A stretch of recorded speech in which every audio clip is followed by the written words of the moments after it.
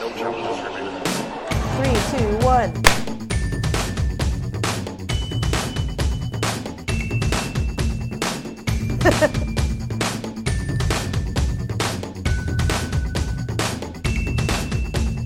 Welcome to episode 238B of No Challenges Remaining, our look at the top 10 most defining women of the 2010s in tennis.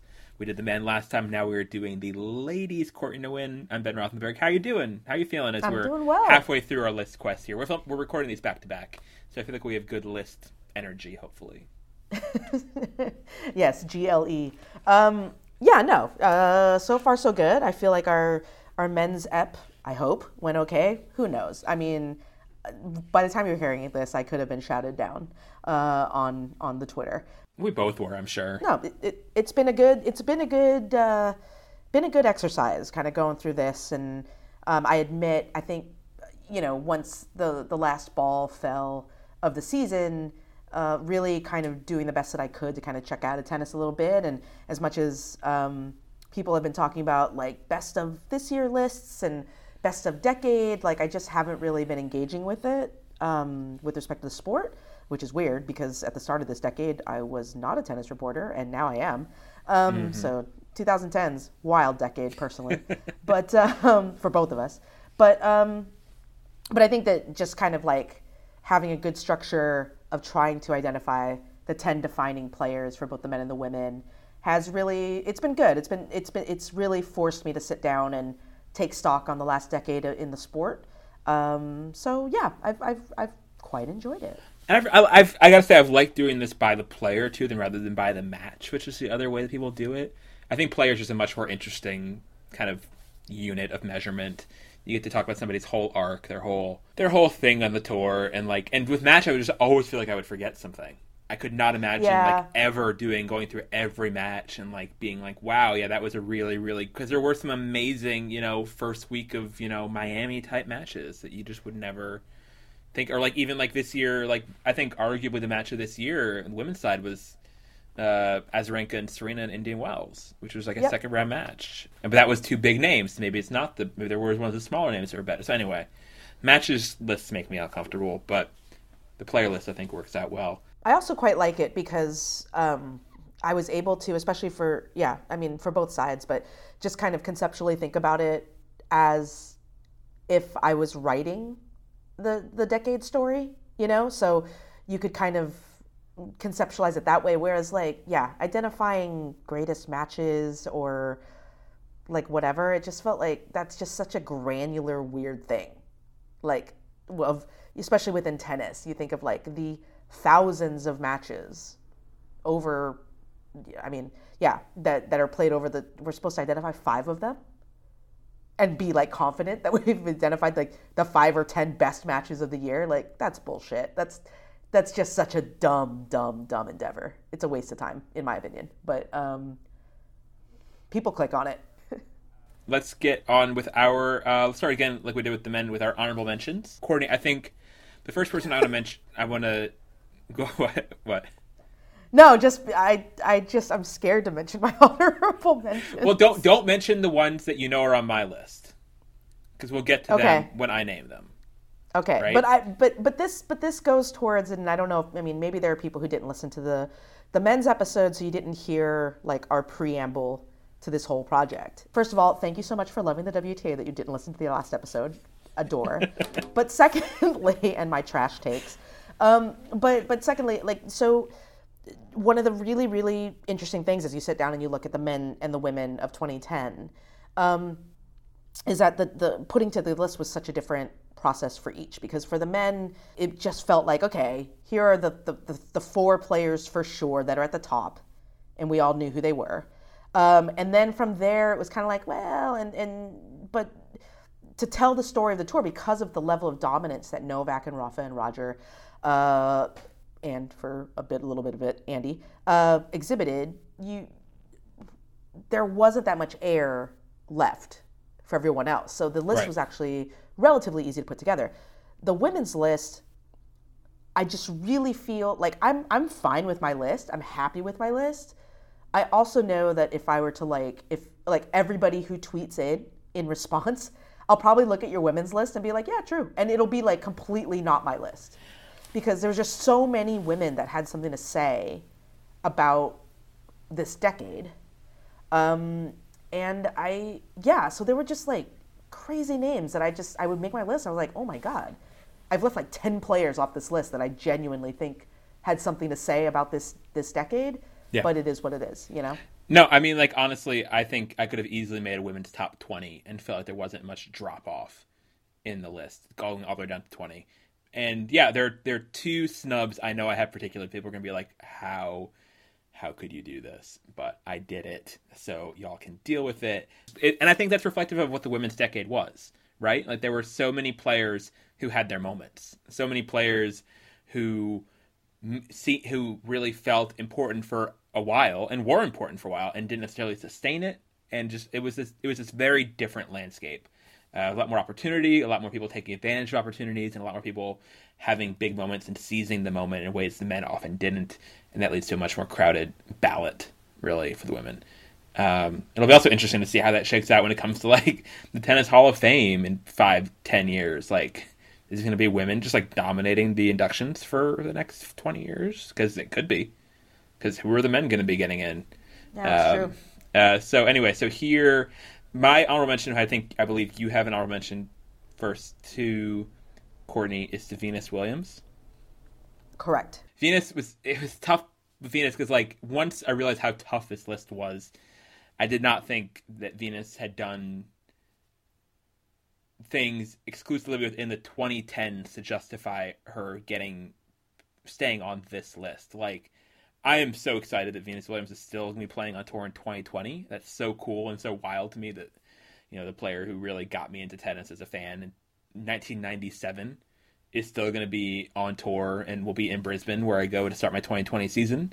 Like, that's awesome. Like, that's really, really cool. I'm not taking that for granted at all. But, like, I couldn't point to things in the 2010s that made her a player of that decade. So even though while she was, like, a leading figure on tour and is still has the second most Grand Slams of any active player behind only her sister, I did not pick her for this list.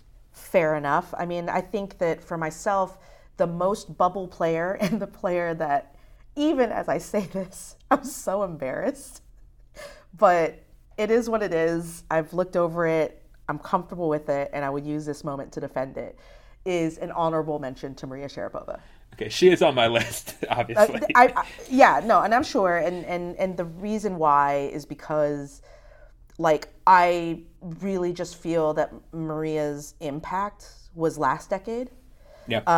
And while Klaypova was definitely a thing, and that's a big reason why I would put her on the list, as well as, to be frank, you know, the doping suspension, because that was a really big storyline, and it does define things in a lot of ways and set the tone for this time in the sport where Serena and Maria were not on the board, and Vika, that we, you know, for obviously very different reasons. But it created this vacuum that I think did lead to how the 2010s turned out. But on the whole, for me, just given, it wasn't really a reflection of Maria so much as a reflection of the 10 players that I put on my list as to why she didn't end up on my list. But I will talk about her when she's on your list, and I would absolutely totally understand, like, every reason. But I understand you. Like, honestly, there were only two players on my list who were like stone cold locks for me, being like, this person has to be top 10. And the rest was like all like, you know, the rest of you are fair game, fight it out, Hunger Games, let's go. My couple other honorable mentions I want to mention. One, to Monica Puig, who I think had the best single tournament of any player in the 2010s, in the 2016 Olympics. And that was the most remarkable title that anybody won. And then one more shout out to Rebecca Moreno, who I thought, we mentioned this in the men's episode a little bit too with regard to Kyrgios, but just like the conversations that Moreno started a lot bigger than tennis, and was a very interesting way to do that. And so she's somebody who stands out to me as a very sort of quintessentially 2010s player in her own way. I dig it. I mean, I had a few others, but I know that we'll end up talking about them on your list because they did make yours. They just didn't make mine. I think a few others that popped to mind that I do think they're very much like 2010 decade players. Maybe it's a sentimental thing, but I would probably say like I think that is she on your list? Mm-hmm. Oh shit! My God, I'll cut that. No, cut that. But like, is on your list? Yep. Let's get to the list. Shall we? Our lists do not overlap. I'm excited. Let's go. Okay. All right. Let's start with you. Go first this time if you want to, Courtney. Okay. Went first for the guys. Who is your number 10 on your women's list? My number 10 played a role in arguably the most significant match of the decade. I'm saying significant, not best, because it was not the best match of the decade. But she's also symbolic of a group of players that I think that it's really hard to talk about the 2010s without. The player is Roberta Vinci. The group of player is the golden generation of Italians that had just a phenomenal 2010 decade. But I think that I chose Roberta because if you were to sit, and again, like I said, like I kind of thought about this a lot in the framework of if I was going to sit down and write my 2,500 word essay on the decade, just describing what happened and the themes and the significant moments and things like that, who are the players that would come up? And I think that Vinci absolutely has to come up because she stopped Serena from what I think most people feel, no disrespect to Flavia Pennetta, but I think that many people do feel that if Roberta Vinci does not pull off that upset in the semifinals of the 2015 US Open, that Serena goes on to complete the calendar slam. And and Serena's season that year was unbelievable. And that was probably the most gasp-worthy moment as a reporter I had, I think, probably that decade of being in the desk and just watching it happen and be like, oh my God, I don't understand how this is happening. Tennis Magazine put that match as like their match of the decade as Serena Vinci, and they got a lot of pushback for it. I saw from Williams fans, not surprisingly. But like that was like so seismic, that match. It's not about the quality of the match. It's like in terms of like the defining or important or other definitions. I don't know what Tennis Channel stated their criteria as, but like that was so huge. And like that that Vinci was the one who derailed this piece of history for Serena. And even if, it was largely Serena, imploding at points. Yes, it was, but Vinci still had to do it and still had to make her uncomfortable and bear through it. And yeah, I think you could honestly pick any of the 4 Italian women and they'd be great picks. Actually, the one who I was closest to picking, because I thought she was the most interesting of the 4, was Irani, because Irani, is the only one of the 4 who qualified for like the year-end championships twice, and who was there I think she was the one who stayed like the highest probably had the most time in the top 10 of any of them, I'm guessing. Yeah, I think that's pretty true. Yeah, and so you can make a case for any of the 4, and also just how Irani played and how wild her strengths and weaknesses categories were. I think it was I think you could go well with any of the 4, and they're all honorable mentions for me, but I think it's a good 10th pick, Vinci. And I think that a lot of what they did was obviously focused on kind of the first half of the decade, which is why we kind of don't, maybe as we sit here, the memory of that golden generation kind of falls through the cracks. But obviously you start the decade with Francesca Schiavone stunning Sam Stosur in a bonkers performance. And riding that wave. I mean, she obviously makes the final the following year, loses to Li Na, but was like part of that kind of kicked things off. Irani becomes kind of this threat, particularly on clay, particularly at Roland Garros. Flavia, who, everybody loves Flavia, but kind of has her big, probably about 16 months until her retirement, winning Indian Wells, and then a year later winning US Open, and then Vinci pulling off that seismic of a win and again continuing to ride the momentum. On top of that, you have like Vinci and Irani being a tremendous doubles team.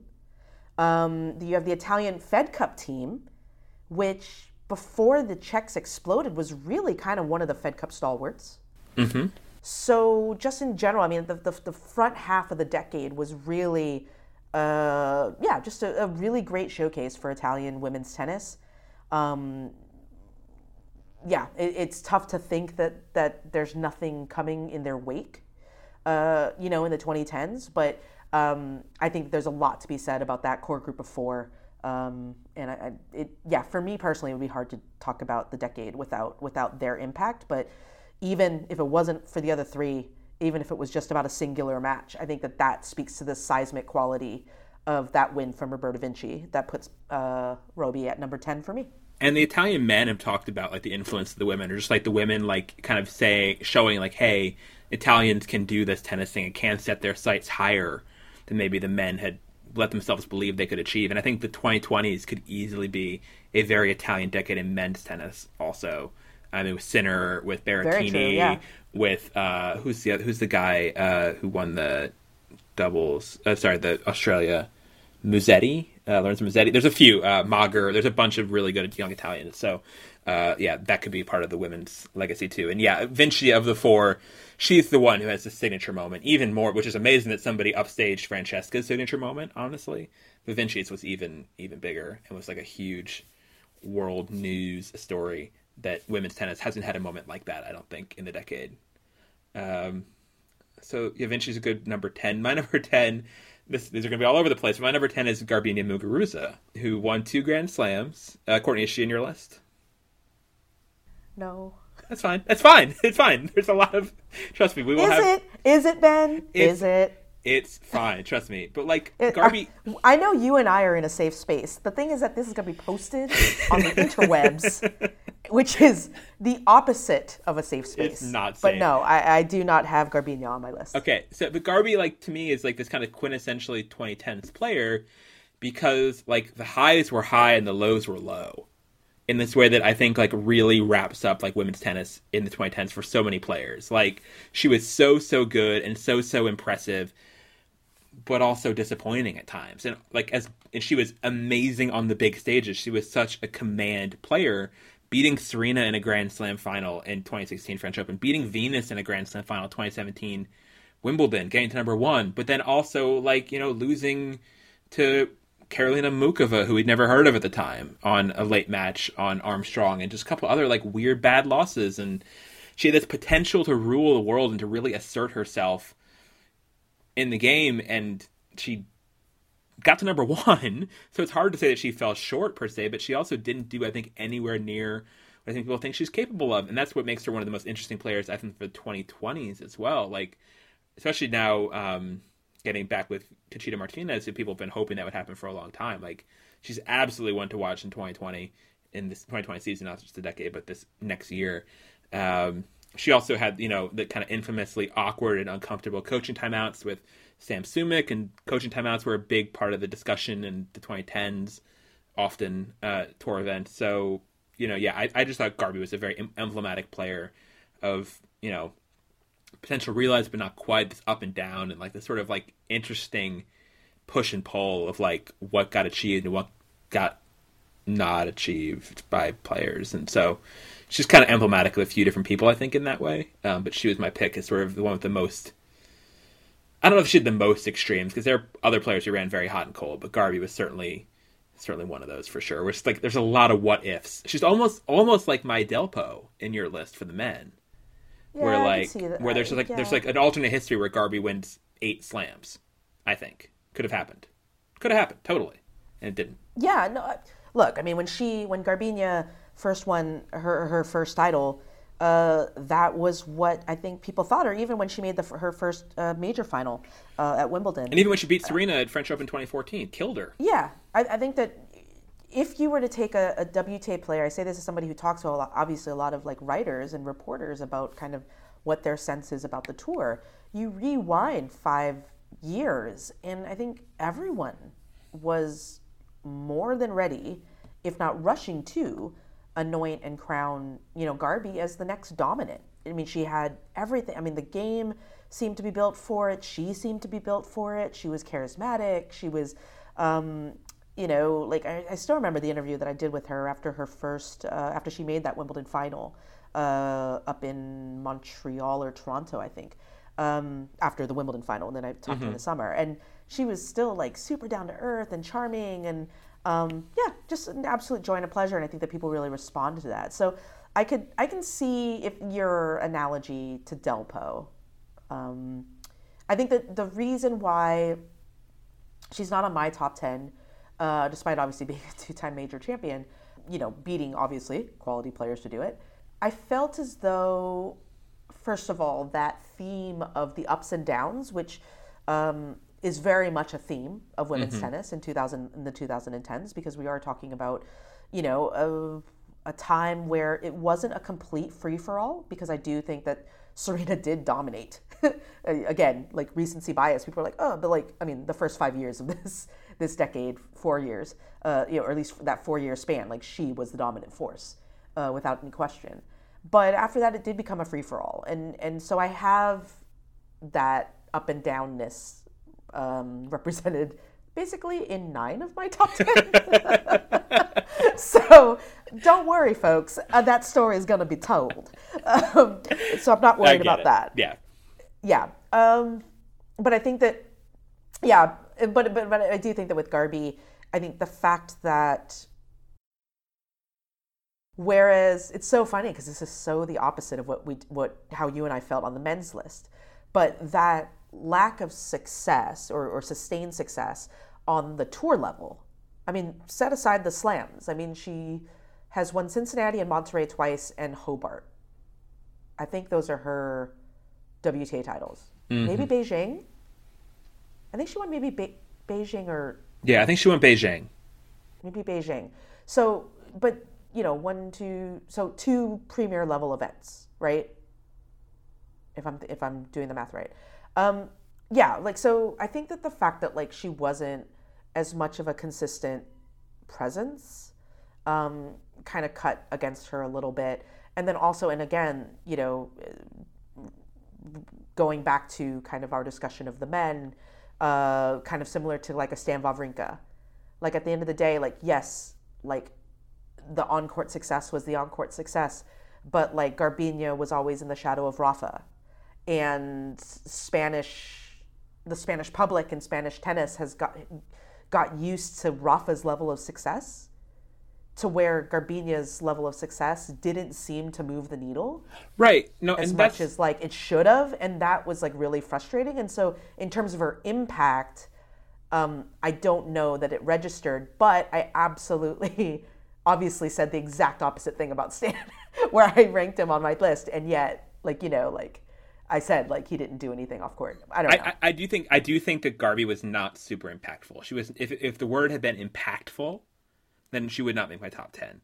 But like defining, because like I do think she is, her struggles and her highs together are emblematic of something I think very thematic in women's tennis in this decade.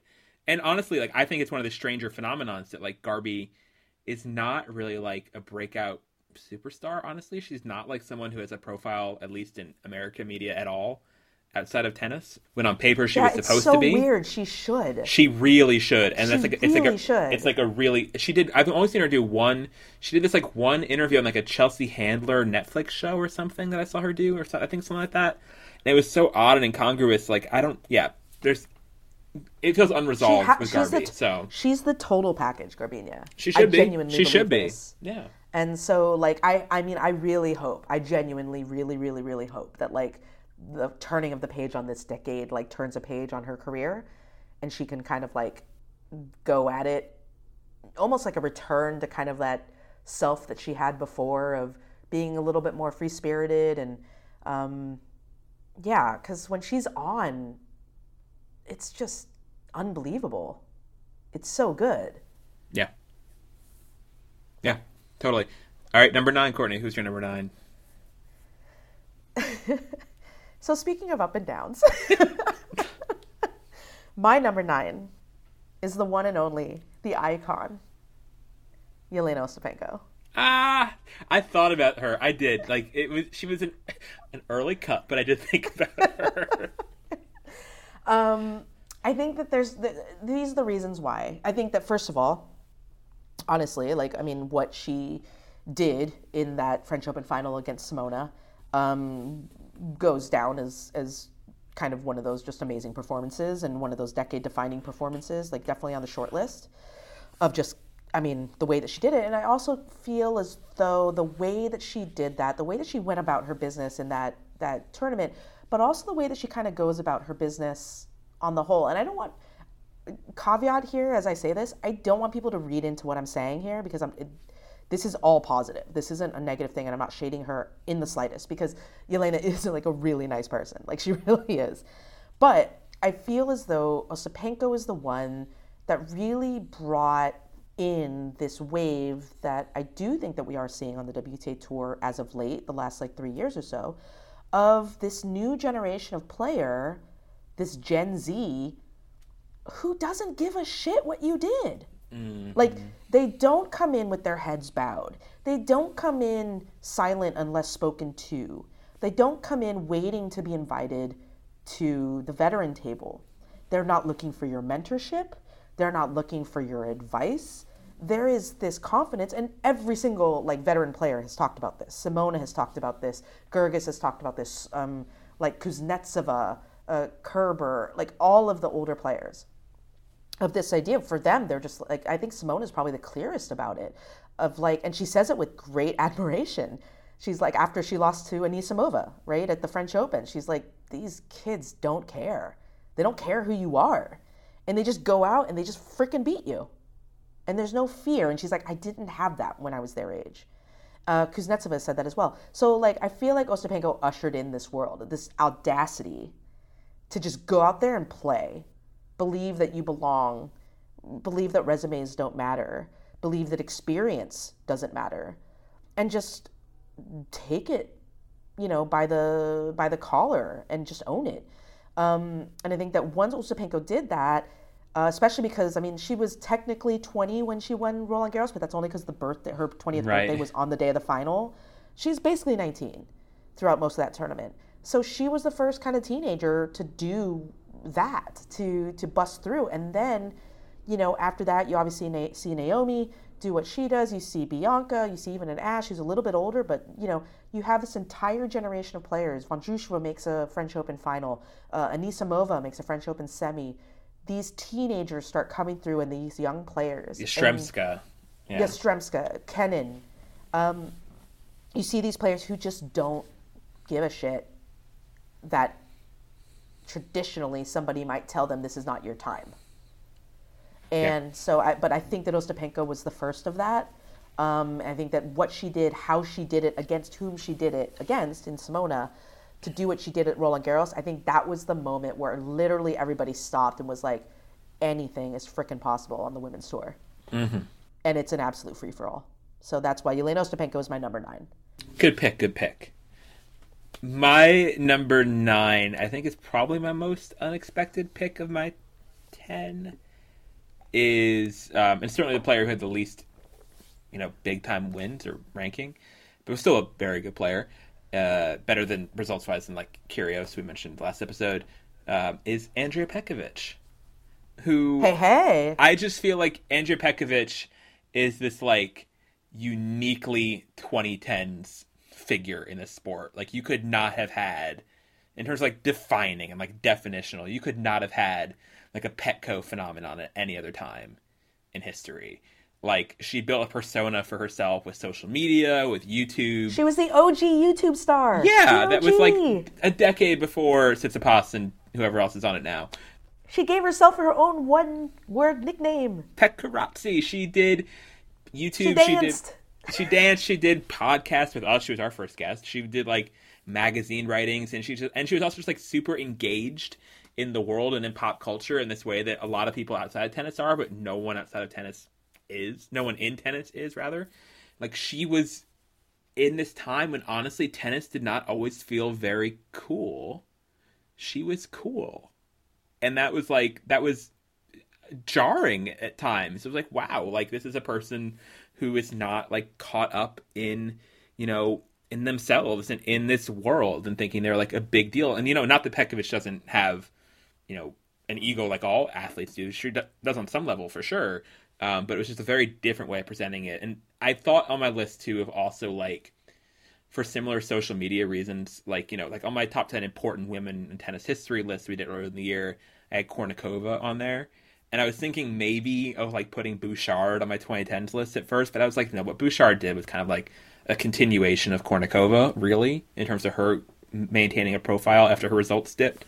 But like Petkovic was so much more interesting and so much more 2010s than that, and just and her sort of curation of herself and her thoughtfulness and all that, and how people really responded to it. People people really gravitated towards her, despite her being, a German player ranked sometimes not, definitely not. She ever qualified for year-end championships, I don't think. She was not a top-line player, and never won a huge. I think her biggest title was Charleston, but she was just something that people really, really responded to in this way. That was almost like the unproblematic Kyrgios of the women's tour. That's so loaded. Anyway, she's my pick. I felt like once I thought of her for this list, I was like very sure I wanted to keep her in my top 10 because she just felt like the most of the time of anybody in women's tennis. No, I like that. I mean, she's not on my list, but I like that description of just that she is quintessentially a 2010s player, that you almost couldn't pick her up and put her in another decade, and that it would feel seamless. Yeah. That so I definitely feel that. I mean, there's no secret. I mean, you and I both adore her as a person, and she's a friend of the pod. And I think that one of the nice things about Petkovic is that she made it like, yeah, she was the first tennis player that I had met, and this is going to sound super shady, but I don't mean it to be. I just don't want to be a professional athlete. But she's the first tennis player that I've ever met, men or women, that I was like, oh man, like I am like absolutely jealous of the person that you are. Like, just in terms of like, you're so smart and you're thoughtful and way cooler than I am. But just intelligent. Like I would see her like reading just the most absurd books during breakfast. In Wuhan this year, she was like sitting by herself in the corner, like with that day's New York Times. And I was like, how did you get a New York Times in Wuhan? Weird. We can't even get visas there. It's wild. Yeah.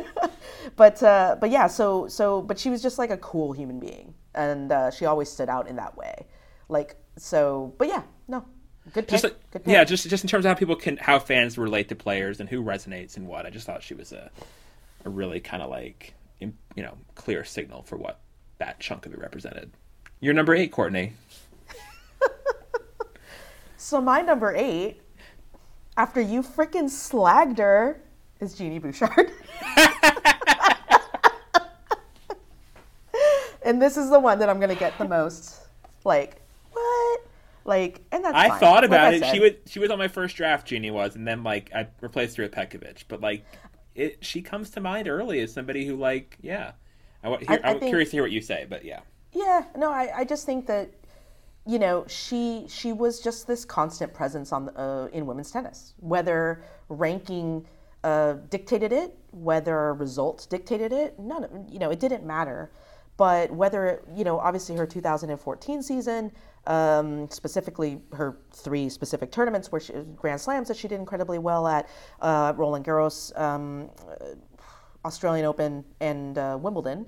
Obviously Wimbledon finals, semifinals of the other 2. Massive. The lawsuit with the USTA, that became a whole discussion point. And took over things for a while, and then obviously the struggles that she's had trying to get things back to where they were has also been a point of that people just seem to not be able to like get enough of, like even, and Genie has tons of haters for whatever reasons that they have, but even when she's losing and she's ranked and she's not even playing on the tour or whatever, like people are tuning in. Like, and reveling in it or like whatever. And it's not entirely fair, but this is the truth. The thing though with Genie that I will say is that, and you can correct me if I'm wrong here because maybe I have a WTA bias that's maybe not true, but Genie put Canadian tennis on the map. It wasn't Raonic. I think we could debate it. It's tough to separate them because they were pretty simultaneous, but I think you're right.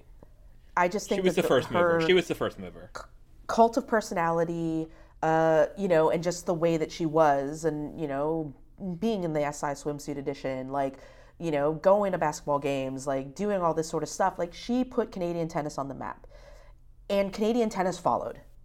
Now, I'm not saying there's cause and effect, because like obviously all these players are like kind of aged similar, like not aged similarly, but they're not like, it's not like generational differences, like human generational differences. Right. Not like Genie made Bianca pick up a racket. Yeah. Right. But like at the same time, you can't say that like a Bianca or a Felix or a Shapo don't look at Genie and Milos and what they do and think like, yo, Canadian tennis deserves a seat at the table. And while in men's tennis, maybe it's a little bit different, but for women's tennis, I really do see a through line between kind of like what Genie was able to do in 2014 and 5 years later, the arrival of Bianca Andreescu, who seems primed, you know, knock on wood, no injuries, to kind of help dictate and tell the story of 2020. So yeah, I just think that Genie, starting in 2014 on, was just a constant presence around women's tennis and in the discussion of women's tennis and things like that, and didn't pave the way. I'm not going to go that far and say it, but definitely was foreshadowing, or maybe kind of encouraged the self-belief that we eventually saw within Canadian tennis, who prior to that, all due respect to the Rebecca Marinos and Canadian Wozniacki and the women who came before them, Canadian Wozniacki is always fun in a way. That's a Sveta quote. Canadian Wozniacki. Alexandra Wozniak. It's a Svetlana Kuznetsova joke, folks. But yeah, so yeah, that's my defense for Genie on my list. So I have her at number 8. Probably a little too high. I mean, I could probably totally be fine with putting her at 10. But I felt like there was something I couldn't really shake about Genie in this decade.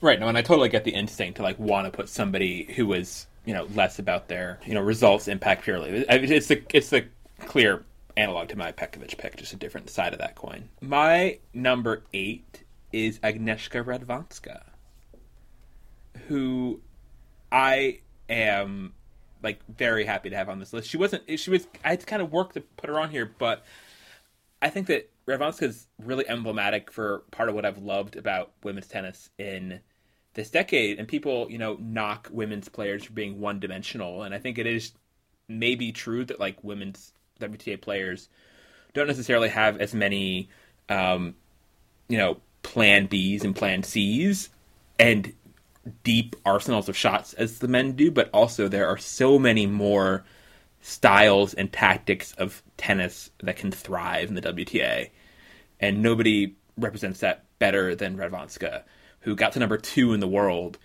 with her game. You famously dubbed her Ninja Courtney, and back in the Four You Deuce days, and she has no power to speak of at all, and was a very sneaky, crafty player, and she got to number 2 in the world and took a set off Serena in the Wimbledon final, and very nearly got to number 1 at Cincinnati later that summer. And, you know, and she just like that kind of craft and guile and fun that she had was to me like a big part of what made women's tennis so interesting.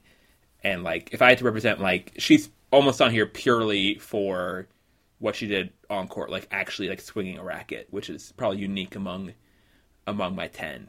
Like, wasn't so much for her persona per se, although she was great on Dancing with the Stars. But it's more about like the tennis she produced and what she showed that tennis could be. And I can't think of a player in my men's list or my women's list. Maybe I don't know. Maybe like Delpo. No, that doesn't make sense. But like somebody who just really expanded the understanding of the sport through their actual game. That's Aga, and so I wanted to have her in my top 10, and there she is at number 8. Aga is the player that I wanted so badly to put on my top 10. I tried really hard. And, I mean, again, I could have easily swapped her for Bouchard, swapped her for Ostapenko maybe, but maybe Bouchard if I wanted to make that call and say that I wasn't going to recognize that. But because Aga, as you said, nobody swung a racket like her. It was a magic wand, but she was... in a lot of ways, the muse of the 2010s.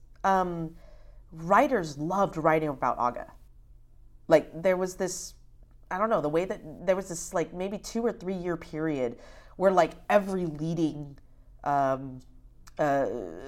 writer had written like a beautiful, flowery, like racket-esque tribute to Radwanska and her game and what she was able to do. And, you know, there was the squat shot, which I think was either Doug Robson or Tom Perrotta, I can't remember who, that kind of like did an entire profile on it and loved it. And just just the way that she handled her racket. And, you know, she was the fan favorite for for basically the majority of the 2010s on the WTA side.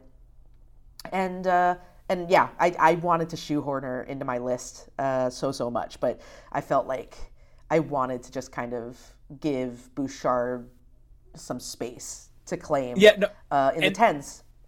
And Radwanska's like the emblematic person of how tough this women's list was compared to the men's. Like if Radwanska was an ATP player, she would have been slam dunk easily in our top 10 and probably arguably top 5. Like she was that sort of interesting and different and special and cool and and that she just barely eked onto my list more or less at number 8 and did not get on yours shows how tough this decade was for women's tennis for sure. Courtney, who is your number 7? So my number 7 is 3-time major champion who beat Serena twice in major finals, and really I think was the spark that, or not the spark, the hinge of the decade. I think that Angelique Kerber. I think that Angelique Kerber 2016 run to the Australian Open title was the hinge on this entire decade. Kerber, everything changed at that moment. Kerber, we were texting this to make it. It was funny because like I made this my first list just from memory, and then I was like, "Oh crap, Kerber!" And then I wound up putting her all the way at number 3. That's which fair. I think Totally fair. Which I think shows how malleable this decade is in a lot of ways. Yeah. Like, that someone's forgettable, and then you think about it, and you're like, "Oh, actually." Yeah. And I could have talked myself out of it, but I talked myself more and more into it. Like, and I don't want to. Well, you finish your Kerber spiel, and like with mine. Yeah, no, I mean, I just, when I look at it, I just think that when you track the 2010s, everything changes in that 2016 Australian Open final. Mm-hmm. Obviously, Kerber goes on to have the season that she had in 2016, winning the U.S. Open, later making the Wimbledon final, unbelievable, making the WTA Finals final, all these sorts of things. The gold medal match of the Olympics that year, unbelievable season. But it's also what kind of changed from there in terms of Serena's dominance. So it's hard to talk about Angie without talking about Serena, because their careers, weirdly, no one would have ever thought this at the start of 2010, when Angie was, I think, ranked outside the top 100, right? She didn't make her run until anyways. But in a lot of ways for me, their careers are kind of intertwined. Obviously, Angie stopping her in 2 really, really big finals, Australian Open, and then at Wimbledon. Serena's kind of record in finals after that loss to Angie is so different than her record in finals, Grand Slam finals before that. I just think in a lot of ways there was something about what Angie did there that changed things. I think also in the way that like Wawrinka in the last episode I was describing as kind of being a player that kind of showed that, you know, we can't just be focusing on the young players, that like players can have late career resurgences, which we knew on the WTA Tour, obviously. You know, like you had Schiavone, you had Li Na, you had all these players who later in their careers like made big splashes. But Kerber was a player that nobody saw coming. Like absolutely nobody. And she transformed herself into this rock that, yes, had ins and outs towards the back half of the decade. But yeah, that's why I had her there. That's kind of, that ending point kind of goes to what my sort of spiel on Kerber was going to be. Like at the beginning of the decade, even if you had just limited to players whose last names start with K, right? Like Kerber, you would have, like, who's going to be the best? Like, like Kuznetsova, like she just won 09 French. Yeah, sure. Kvitova, just in his 2010, just had her big Wimbledon breakout run. Madison Keys, we already had started talking about, you know, early on in her teen prodigy days. But it was Kerber who broke through and who showed that players, it wasn't always the players who were quote unquote supposed to be great who wound up being the great players in the 2010s. Yeah, And that's a really good point. and And she, yeah, go ahead. no, but that's a really, really great point, and that's, again, when you look at what I described Kerber as the hinge on this decade, you see what happened after that, right? Like in the latter half of the decade, this goes towards my Ostapenko point. No one thought that anything was off limits. No, Dominika Yeah. Cibulkova did not think that the World WTA Finals was off limits. Radwanska, I mean, Angie, even outside of being, the least qualified K to like do something, she ran with Caroline, she ran with Radwanska, both of them. She was part of that crew of Polish girls, right? And even amongst the Germans, she was there with Gergis, Yeah. who people were excited about, and Petko and Lisicki, and yet, like, Yeah. every single pocket that she was in, she was the runt. And yet, Yeah. she's the one that And finishes, yet. the 10th. And yet, and I think that, in a lot of ways, when you look at the 2010, I mean, now I'm talking myself into putting her at number 3, but like if you look at the 2010 WTA, 2010's WTA, Angelique Kerber's the epitome of it, isn't she? Especially in the last I five think of like, so. anyone can do anything, anyone can accomplish anything, nothing is off limits, and yeah, like regardless of what people say or what people expect.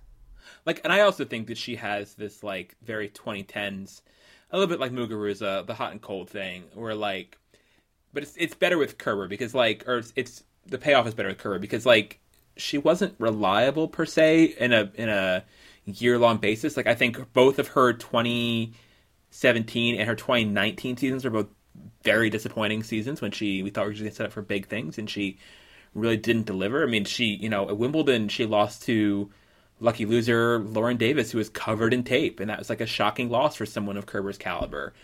But at the same time, while she wasn't bankable, she was also like a consistent deliverer of high quality matches, and that was the thing that I think really, another thing that I think really defines 2010s women's tennis. Like, God only knows who's going to win. Like, don't stop doing draw previews because you can't project any seeds forward. But what you can project is that, like, if you buy a ticket for like day 4 to Slam, you're going to see some really great matches, and you're going to see really quality battles and stuff. And Kerber exemplified that from the when she got to Istanbul for the first time in 2012 and had that amazing match against Azarenka in the round robins. Like, that was one of the best matches of the decade, and she just got there by doing that. And so that kind of like that push and pull between like the frustrating that you can't do it all the time, but oh my gosh, like you're part of this incredible ensemble cast that can create great permutations of many different matchups and lots of epics. I think it's really good. I would say also on Kerber, I think she's also symbolic and emblematic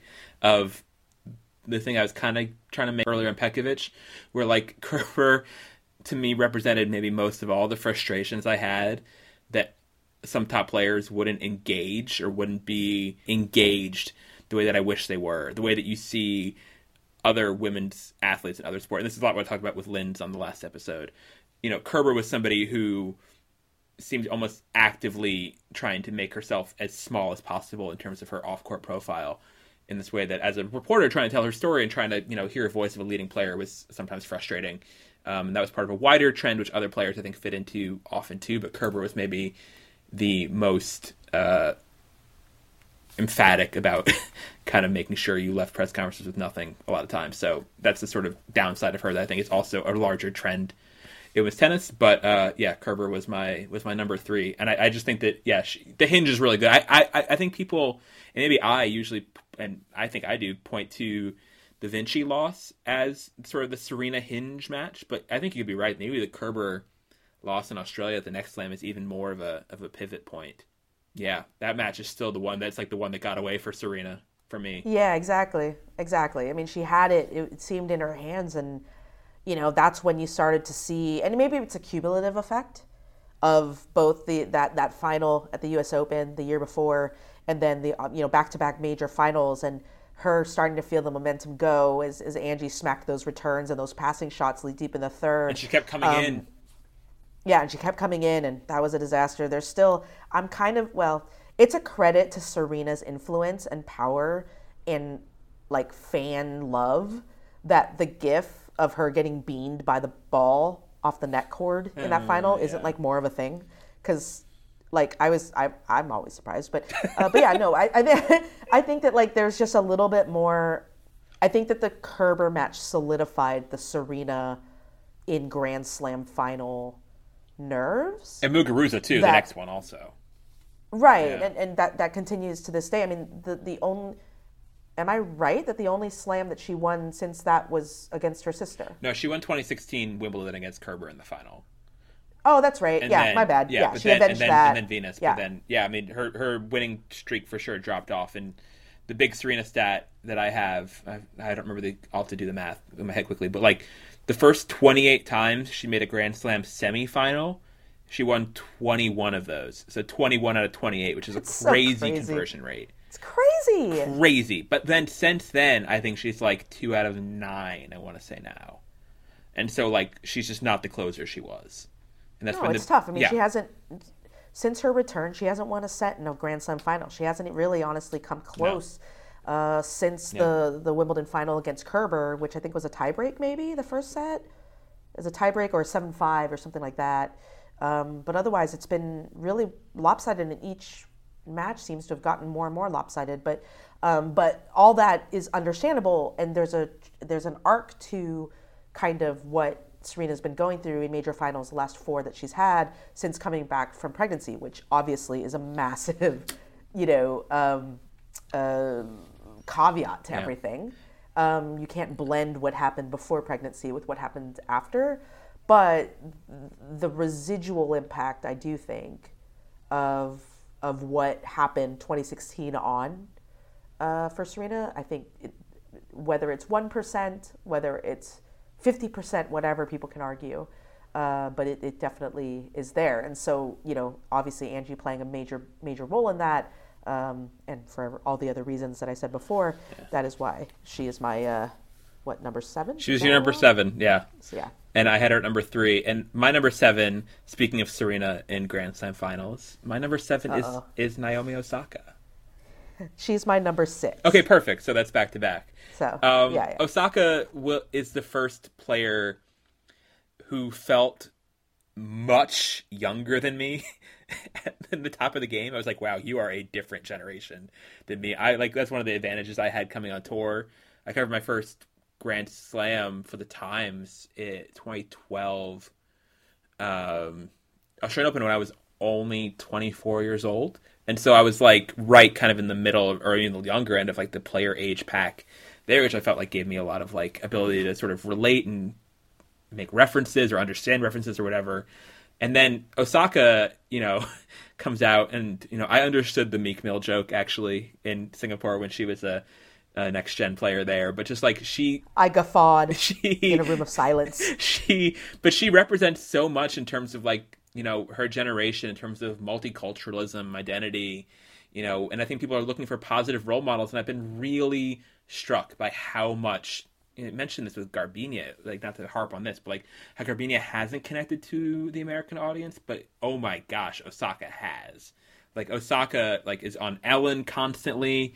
She's, it seems like a real and I know that she represents Japan, and I'm not trying to deny that, but she's become the first bona fide North American tennis star. And let me rephrase that. Tennis star in North America.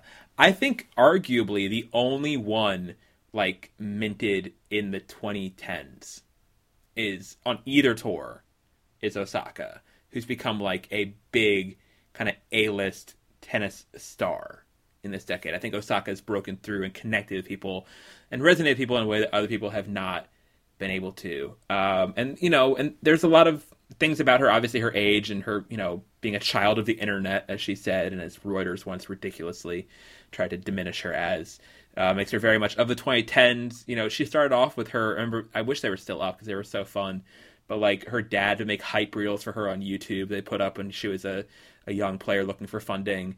And it was very much just of this time and of this sort of era, and very much clearly an echo generation of the Williamses, as they will openly talk about. And that had to take time. So when the Williamses were coming up in the 90s and early 2000s, and even later into the 2000s, it was Keys and Osaka, but Osaka more successfully so far, who were emulating that and becoming of this generation. And then just sort of her whole, awkward introvert but funny on social media thing, and her interactions with Tsitsipas, and her winning back-to-back slams, which no one done so long. I mean, she just resonates and makes a lot of sense for me in this decade, and she's I feel very proud of I think tennis is so lucky to have her right now. That's basically how I'll finish that. Yeah, no, I agree wholeheartedly with so much of that. It's interesting because, and obviously this is where, my biases, my personal biases will impact where I put certain people on this list. But with Naomi, she's the first player that I interviewed that felt relatable in a way. And a lot of that had to do with just how familiarly Asian American she was. And, I talked to her when she was 15 at Stanford after she beat Sam Stosur, and I didn't know what to expect. I mean, honestly, the whole story of that was Kevin Fisher. I was at Sports Illustrated at the time. Kevin Fisher, who would eventually become my boss, was at the WTA at the time, and he was on site comms in Stanford, and he texted me and was like, "Hey, do you want to talk to Naomi Osaka?" And I wrote back, and I said, "Does she speak English?" Or I said, how is her English? And he was like, "I don't know. I'm about to find out."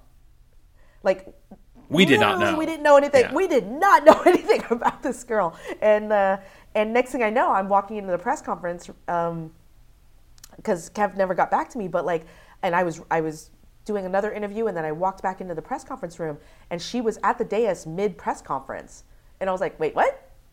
I genuinely had no idea what she looked like. I didn't know. I just knew her name was Naomi Osaka. She beat Sam Stosur, and there was a Japanese flag next to her name. And but then in talking to her, it was just so, I don't know. I just got her, and I felt like she got me. Like there was a moment of kind of oh, we can talk in code, and that is why that meant a lot to me personally, which is probably maybe, I don't know if I've inflated her or not. I think I'm pretty comfortable putting her at 6. I had her at 7, so not much behind you, no. Okay. And then just obviously watching her kind of grow and find herself, as she's still doing, and all that. But I think that the biggest thing for Naomi is so much that, Ben, which is that what you said, which is that she has so stunningly become this global superstar. And I personally never saw that coming. No. I mean, I remember tweeting after she won the US Open, give it a few years, she's going to be the highest paid athlete in the world. But highest paid is different than beloved,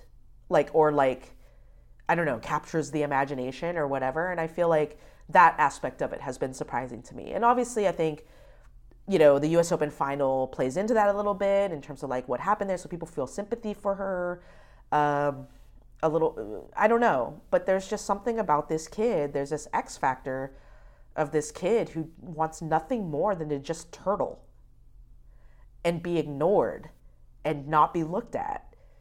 That just draws people in, and draws them in even more than maybe she has a right to draw them in at this point, See, and that is fascinating. And also just seeing her coming out of her shell, I'm so fascinated what the 2020s are going to be like for Osaka, because because she is, like I said, and you sort of said the turtle thing, she is this introvert and super, super shy and super awkward and almost performatively awkward, leans into that kind of social anxiety sometimes, and how she presents herself in a way that I feel is honest, but at the same time she is sort of posting more and more selfies in fancy outfits on her social media, and just sort of finding herself and finding her comfort and finding her sort of how she feels good about herself, and seeing that develop. And I'm very curious to see how her voice develops in the 2020s. And I put Andreescu and Barty probably in the same category too. I'm very curious to see how these women continue to grow into themselves as adults. And Osaka, especially now, it just has so much influence and power and goodwill that I'm really excited and hopeful that she can she can make a lot of it. I understood that she'd be a big star in Japan if she ever got as successful as she has been, and that come true. But the sort of her profile in the U.S. has really caught me off guard. Like she's like constantly on morning shows or whatever in the U.S. and just like she has this really it's nobody since the Williams sisters in women's tennis, who's maybe Sharapova, but like who's gotten that kind of profile and with such positive sentiment all the way through. I think it's very, very cool, and I'm very happy for her and her family that everything has worked out how it has so far.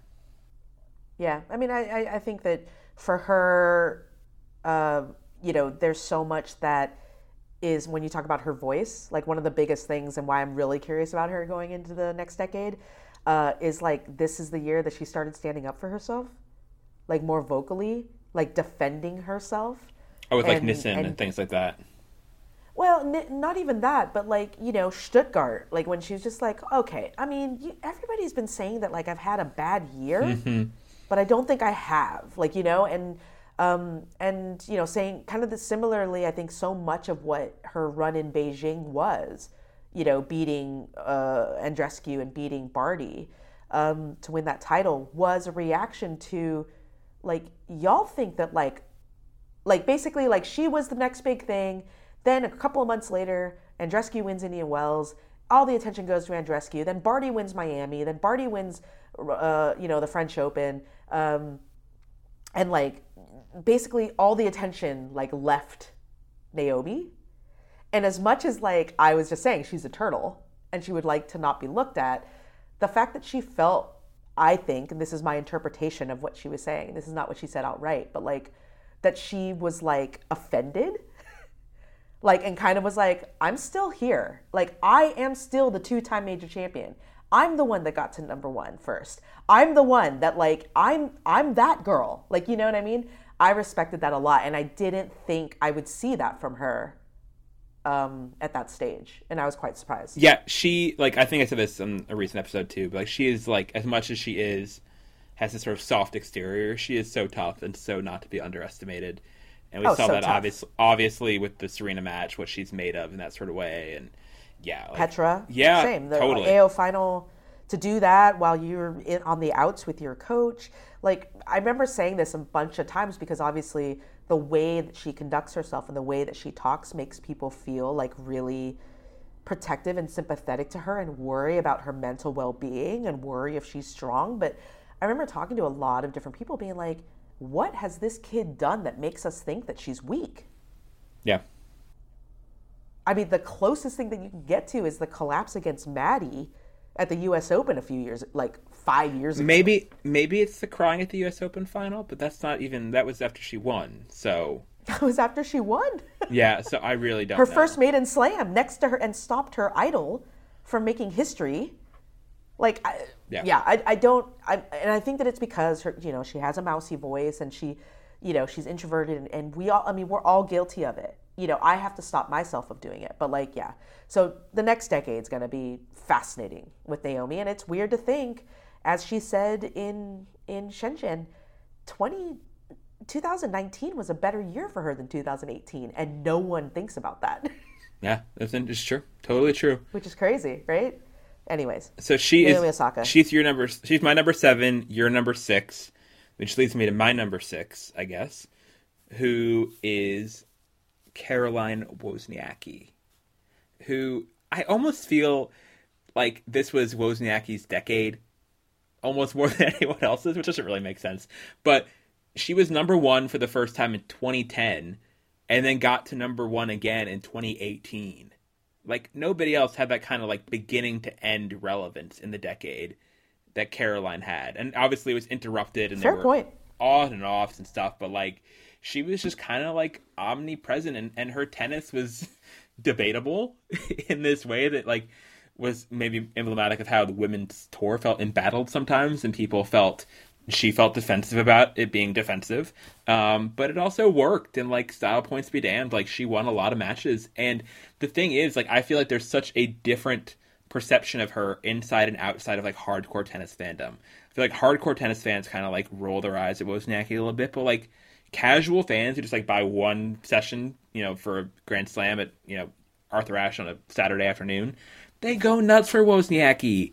Wozniacki gets such like love and appreciation from casual tennis fans, and from like sort of the wider world. Like she is somebody else who's resonated. I was thinking about her when I was talking about Osaka being the only star, and to really come through in North America this decade in tennis, new this decade. And I still think she mostly is, but like Wozniacki's up there. She's close. I mean, she's managed to build herself a profile, and whether it was when she was Rory McIlroy or whatever, like that she is a real figure in the sport who's kind of had a persona that's been bigger and yeah. I was also very happy for her that she got her Grand Slam at last. This was sort of a decade where the number one ranking got popcorned around quite a bit after Serena became more of a part-timer, I think it's fair to say. And that Wozniacki like got her happy ending and was the first one, and Halep did later too. But that Wozniacki was sort of the first one to do it. Just felt like kind of justice for like, I know they didn't. I don't know. Hopefully not bitter about it, but for like the Dinaras and the Yankoviches, that one of the women who had to hear all this crap about their ranking not being deserved for so long. And Wozniacki had her number one ranking for 60 something weeks, I think, and was 2-time year in number one before winning a Grand Slam. Yeah. I was just happy for her, and she felt like a lot of things that she went through and a lot of things she represented were very much on brand for women's tennis in the 2010s, and just kind of always there. So that's my Wozniacki. Yeah, no, I mean, I don't have Caroline on my top 10, and that was, I know I said this about Aga, but I felt like that was like the biggest like unforgivable omission from my list, and I just, at the end of the day, like, it's not that I don't think she deserves to be on the top 10. I think she does, but I just wanted to like tell the Bouchard story and the Penko story. Those are probably the two players that I'd knock off, I guess, in place of her, to give a more full kind of description of the decades, because I think that the stories of just kind of like the up and down nature, the wide open field, slamless number one, all that is told via a bunch of these other players that are on my list. But I thoroughly echo everything that you said about Caroline, and we haven't even talked about her retirement, her upcoming retirement. No, that's right. Yes, yeah, we should. I meant to bring that up. Probably should. She will do that right now. She has discussed or announced in the very 2010s method of a screenshot of the Apple Notes app that she is going to be playing her last tournament at the 2020 Australian Open, which is not really it's unusual in that we don't see players doing kind of mid-year or non-end-of-year retirements that much. But at the same time, it's not a shock at all, I think. Like, the writing was kind of on the wall of Caroline. She's talked openly about wanting to retire for a couple years, or her father had mentioned it too. She's had the health issues with the rheumatoid arthritis. And she's been on tour for a long time. Like, I think Serena and Federer and Venus, like they and Sharapova, I guess, is still around too, kind of warp our perspective of how long careers can or should be. But like Caroline, has had a longer career than most all WTA players used to. She got on tour when she was 16, like pretty full time. Was the last really, really good 16-year-old to be playing a full time schedule. I think she got into top 20, I want to say, when she was 16 or 17. That might be a little bit off, but yeah, that she's stepping back now that she's 30 just feels like good for you, Caroline, honestly, especially how she plays, how tireless and indefatigable she is. Like, no one has deserved like putting their feet up more than Wozniacki, I feel like. Yeah, Caroline's one of those where like I'm happy she's for her. Put in more miles at 30 than a lot of players at 35 or 38. Like, in terms of how she played, and and especially just her support of the tour, playing full schedules year in, year out. For a big chunk of the prime of her career, is massive. And I think that the WTA as a tour, as myself working for the tour, we owe a lot to Caroline. In a time where, Serena was playing a part-time schedule, or Maria wasn't playing. I mean, she doesn't ever play a part-time. I mean, she always plays in the limited schedule that she does. And at a time where there was a lot of kind of ups and downs, like Ivanovic wasn't doing much in the early 2000s and like whatever. Like, but for that first like 4 years of the decade, Caroline was the star. She was the one that held it down week in, week out. Obviously dating Rory initially, like elevated her status, I think worldwide.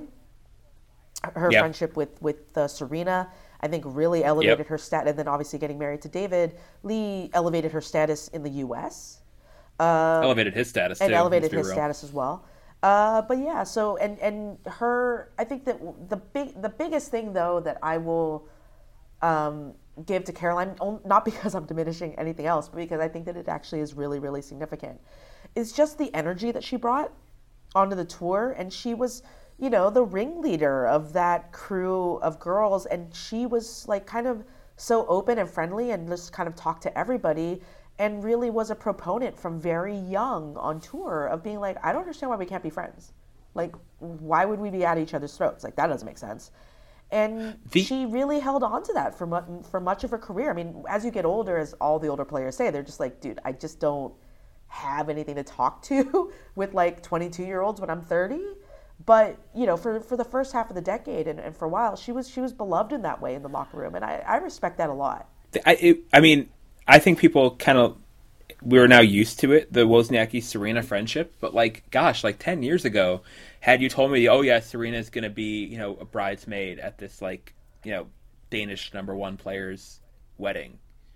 That was so not how the tour socially looked. Wait, she's going to be a bridesmaid? Or did they already get married? And that's in the past, right? Wozniacki and Lee? Was she a bridesmaid or just like a? I think so. Okay, whatever. Okay. She was in. I saw photos. Okay. There, bridesmaid, plausibly a bridesmaid. Let's put that. I think she Fair. was. You know what I mean? Like it's just that Wozniacki could with her sort of earnest, why not audacity? It's maybe the wrong word for it, but just sort of this the kind of social chutzpah she had to just be like, hey, I'm gonna go befriend Serena, which is like. Serena's not, a dragon or anything, but no one had done it before outside of the Williamses, really. They were in the 2000s. It really did feel often like Williams is against the world sometimes, and Caroline was a part of breaking that down. And her sort of she set a tone of being friends with Vika, being friends with Aga, being friends with all these people, and Serena, and kind of was like a uniter.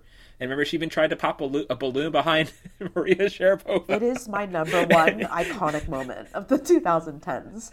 Is that? It probably is. That's probably right. I mean, so and that was very much well, she gave it a shot. So that's Caroline Wozniacki, number 6. Courtney, who is your number 5 on your list? My number 5 is a player who both, it's an imperfect balance, obviously, if you're the player, and obviously from anybody who loves women's tennis, because it was unfortunate, but who both made impacts on the court, but her absence was also felt by what it felt like she was going to do and then wasn't able to do. Victoria Azarenka. Mm-hmm. She's number 5 also. Oh, hey! Yay, twinsies. I feel like from here on out, we're going to be mentioning the same names. I still have Sharapova to come, so not quite. Fair enough. Anyway, yeah. Anyways, yeah, so Victoria Azarenka at number 5, a player who started this decade seeming like she was going to be there competing with Serena as an alpha on the tour.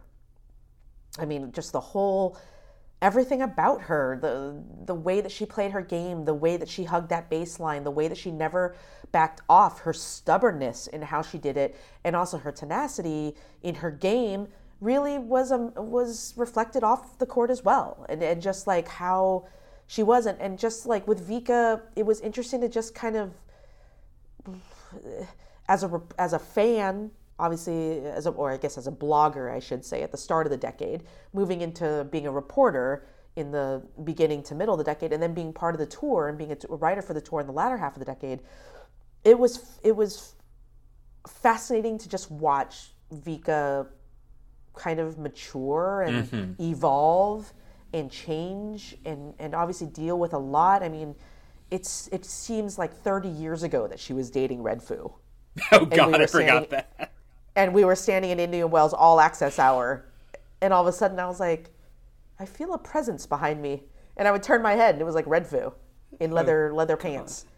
Remember the interview we did with him in Istanbul? Oh. You and me? He was a very nice guy. He was a super nice guy. I have to say, he was an incredibly nice guy and was so excited to just be around it all and so supportive of her. And yeah, so I have nothing but love for Red Foo, genuinely. That is a remember one of the decade kind of name drop, though. I know. Crazy times. But yeah, so all of that, and then, yeah, like everything that happened to her over the decade, I don't know, Ben, like it's the same. So I don't want to monopolize the mic. Go. I was gonna hit a lot of the same notes. I mean, like I really felt like Azarenka kind of grew with the decade and grew with us with the decade. Like I gotta say, when I first started covering the tour more full time, 2011, 2012, like she started off like super confident and like obnoxiously so, honestly, and like not very self-aware, not very engaged in the process, honestly, and she was not someone, honestly, who I like enjoyed being in press conferences with. But then she's like really found her voice and found her maturity and got new management, which I think helped, and went through a lot of tough stuff that really I think helped her get some perspective and get some experience and find her voice. And then it was frustrating because once she started to really get a hold of her voice and her, her thoughts and her all those things that I was saying I want more of from women's tennis players, top stars. Vika had that, but that's when she lost her position of ranking relevance on tour in the last couple of years, when she just hasn't, since she came back as a mom, she hasn't been able to get back to where she was. And the frustrations of that, it's all very, it's very touching and very real. Like this is not, hasn't gone quite how she wanted to. And there's a lot of that in the 2010s with Serena too. I mean, and Sharapova and whoever else you want to name, like this sort of like, it's not a fairy tale, this tour. I mean, like the tour sort of the decade kind of started off with Kim Clijsters, or maybe '09 Kim Clijsters, and that was when things were sort of like easily romanticized, and then like by the end things got tougher, and you could make some sort of 2010s grand comparison to like what's happening politically in the world that tracks with those sort of changes and how things shake out. But like, yeah, it's just, it's been tough to watch, but also makes it's very, interesting and very moving and very defining of the decade, I think, too, Vika, and what her sort of journey, and all the while her tennis was great, and she was the one of everybody who really, I mean, Kerber did it kind of sporadically and picked the right moments, but Vika was the one who's been the toughest matches. Serena's best matches have been against Vika. And Serena's, again, a defining player of the decade. We'll get to her maybe later in the rankings. We'll find out. Nah. But Vika, I think just fits in as like somebody who's gone through a lot in the decade. And I was mentioned to you. I think you were surprised to hear when we both recently watched Marriage Story, and one of the main characters in Marriage Story is based off a lawyer who, at least at one point, represented Vika. And so I was like, oh wow, I know about this Marriage Story thing from covering Azarenka, which is like shows the realm of her experiences in this, the breadth of her experiences, for better and worse, in this last decade. So she's been through a whole lot. One of the most compelling players of the decade, for sure, Victoria Azarenka. Yeah, I mean, I think that's the word to describe it, is just how compelling she is. And yeah, like as a reporter, early in when she broke out, which would have been, when she had every reason to have swag and wear her snapbacks and be like over you as a reporter, she was difficult. There's no way around it. There was every question you would ask, she was contrarian.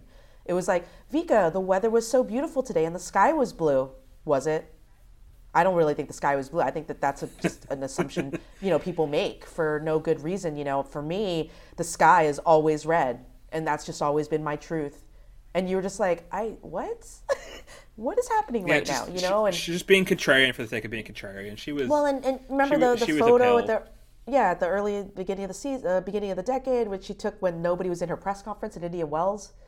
And this was so indicative of Vika at the time, and this is all going towards this story of evolution, but at the time where she took this photo and posted it on Twitter, and everybody was kind of like, that's a self-own. About how no one showed up to her press conference. Yeah, she was showing the empty seats in the press conference room. Yeah. Like, that's not owning us as the members of the press who are all covering different matches at different times, and and maybe at that moment you're not the story, et cetera. I remember what it was. It was in like deep in the first set of a semifinal. It was at night between Sharapova and Ivanovic, and that's Vika why I wasn't there. And Vika came into press like, again, players do this a lot, but like it's something as a reporter we all wish it was sometimes better. But like Vika comes in when they're like maybe going into a tiebreak or something where like you can't lose that match, and you wish that like she'd come in between sets or before the match even starts or something, but like Yeah. Anyway, and it was just like, yeah, but it showed that also, and this is when she was in 2012, like undefeated that year and should have been the most like fascinating person, but she was, not resonating with people, or like actively off-putting sometimes, and so, Right. yeah. So, but seeing her again mature and grow, and we had her on. She was on when she remember when we did the NCR live show in Mason. Oh yeah, She that's came on. right. She was our guest for that, and like seeing, and like that's not something honestly that I would have thought would have been possible, 4 years Early in earlier her or career. whatever. Yeah, yeah. No. And that's the thing. Like, I say all this only because Vika has acknowledged it. Like, Yeah. she got to a point in her career where she looked back at who she was before and the decisions that she had made, and had a sense of like, man, I did not know that that was coming off that way, or that, and there was kind of a reckoning.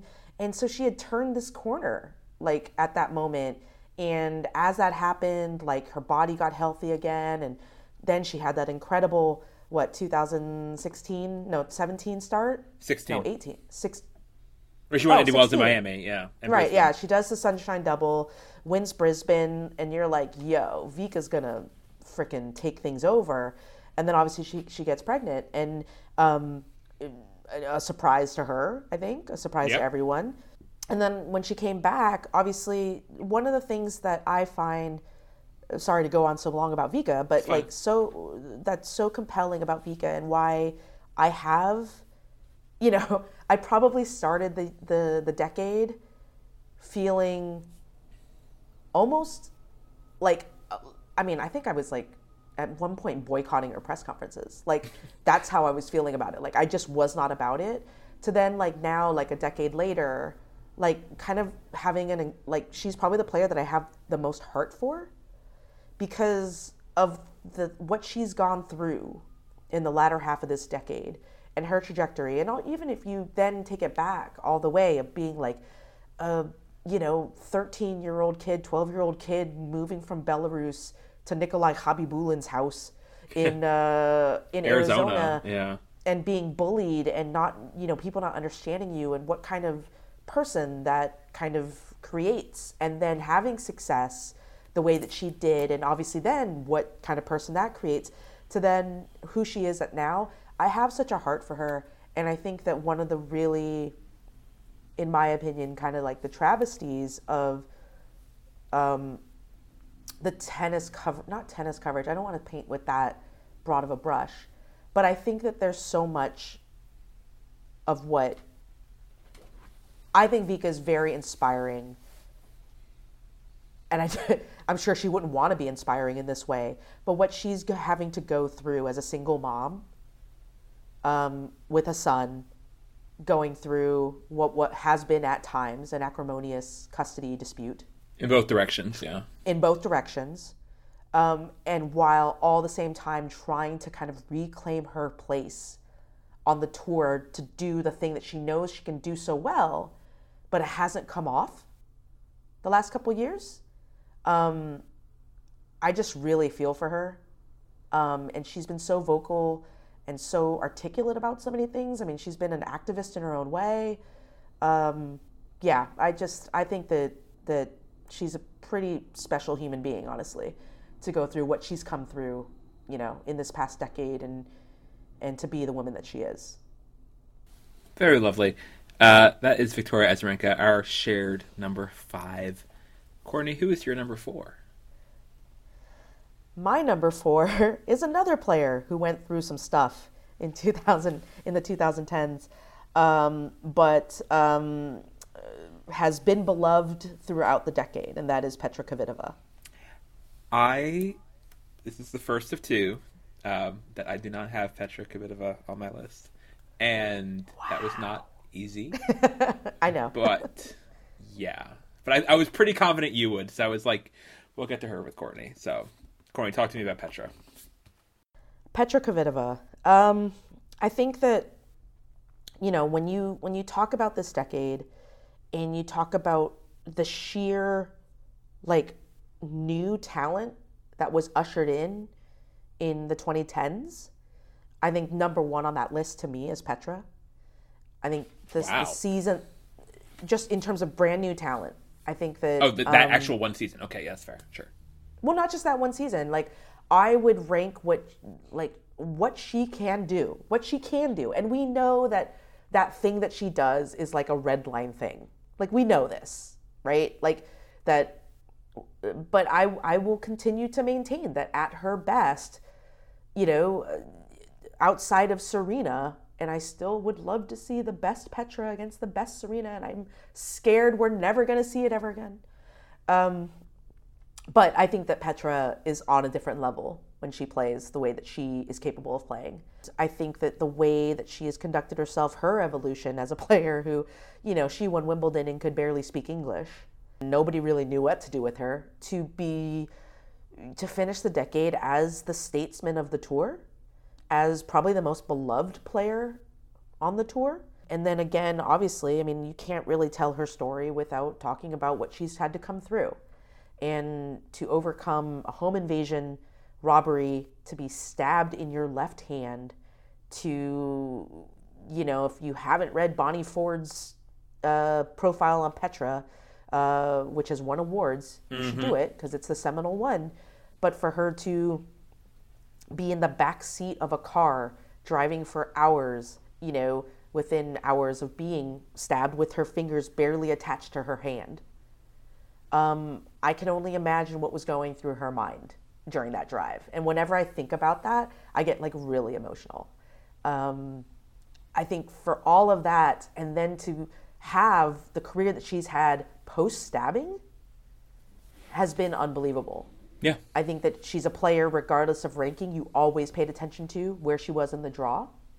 You knew that any given tournament, Petra could win it. You also knew that she could lose to anyone.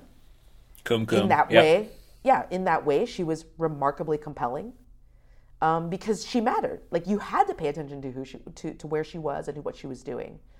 So I'll stop waxing poetic about Petra, but I think that she's, whether or not she's ahead of Vika, maybe Vika should be ahead of her, I don't know, but she's definitely shortlist a defining player of this decade for me. Yeah, I obviously, she's super, super compelling.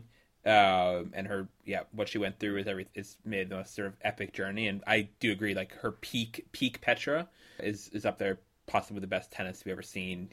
For best match anyone players ever played, probably 2014 Wimbledon final. But yeah, I just had a tough time with Petra when I decided to leave her off. I just couldn't figure out what sort of larger thing she represented in terms of I could talk about Petra, but still simultaneously feel like I was talking about other players' journeys too. And I could have maybe gone the Czech route, but anyway, a lot of tough choices to be made.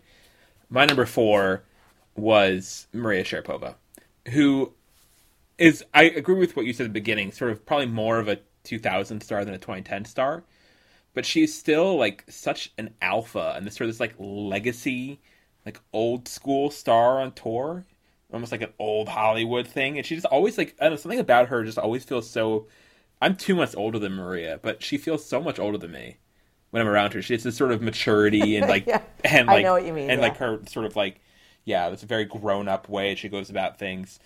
And she was a slam champ when I still had a year of high school left. So that got her a little bit of a head start in life in a lot of ways. But just, she was a big part of conversation as it continued. A little bit like how you had Bouchard, conversations about what value is in women's sports and what should be getting attention, what shouldn't be getting attention. A lot of them are centered around her.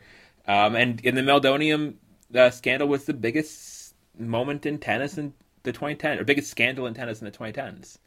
Was her testing positive. The biggest sort of shock scandal moment that the sport, men's or women's, had in this decade was that, which we've talked about plenty at the time. It's she didn't, and also the match that she had against Halep, the 2017 U.S. Open, was that was a prize fight. I've never quite, I don't think anything quite lines up with that, even though it was a first round. The stakes felt so high in that match. Yeah, night match on Ash. What was the better match to you? Halep Sharapova or Bouchard Sharapova Madrid? Or Rome? Ooh. I mean, they were different. Because I didn't mention right? it with Jeannie, but that was an iconic match to me. That was big. I mean, like, that was Jeannie's, like, Jeannie kind of probably, like, sold her soul for that win and, like, never got any after. But yeah, like, that was, and then Jeannie beat Kerber after that match. She backed it up. And Kerber retired, like, 5-0 down in the second. Not great, Angie. I'll be honest, like, the Madrid one was so tense that I had to, like, turn it off at some point. I think it was on, like, Oh, were you BN not or there? something. Oh, you were No. there. That's right. Okay, I because was like there. we were It was there, on and BN, and it was just the whole thing. Yeah. there was a lot of just I think it was the backhand pass that Jeannie hit like late in the third. That was just like still one of the more stunning shots that I've seen from her. But oh yeah, no, that was incredible. Maria was this antagonist on tour for a lot of people, as she was in the 2000s, but that she like stayed around and had this sort of, staying power that I don't think people expected her to have either. It's a common theme in this decade for both men and women. Like, wow, can't believe this player still has finished the decade, essentially, still going as an active player.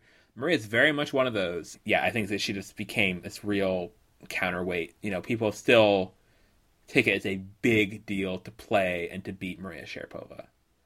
And she has this sort of like star power and resonance and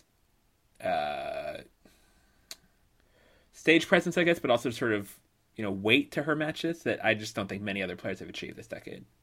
So I put Maria number 4. yeah, no, all those arguments are totally fair. I liked your analogy of her being old Hollywood. I think that's absolutely apt. There is something about her that like I'm always awkward around Maria.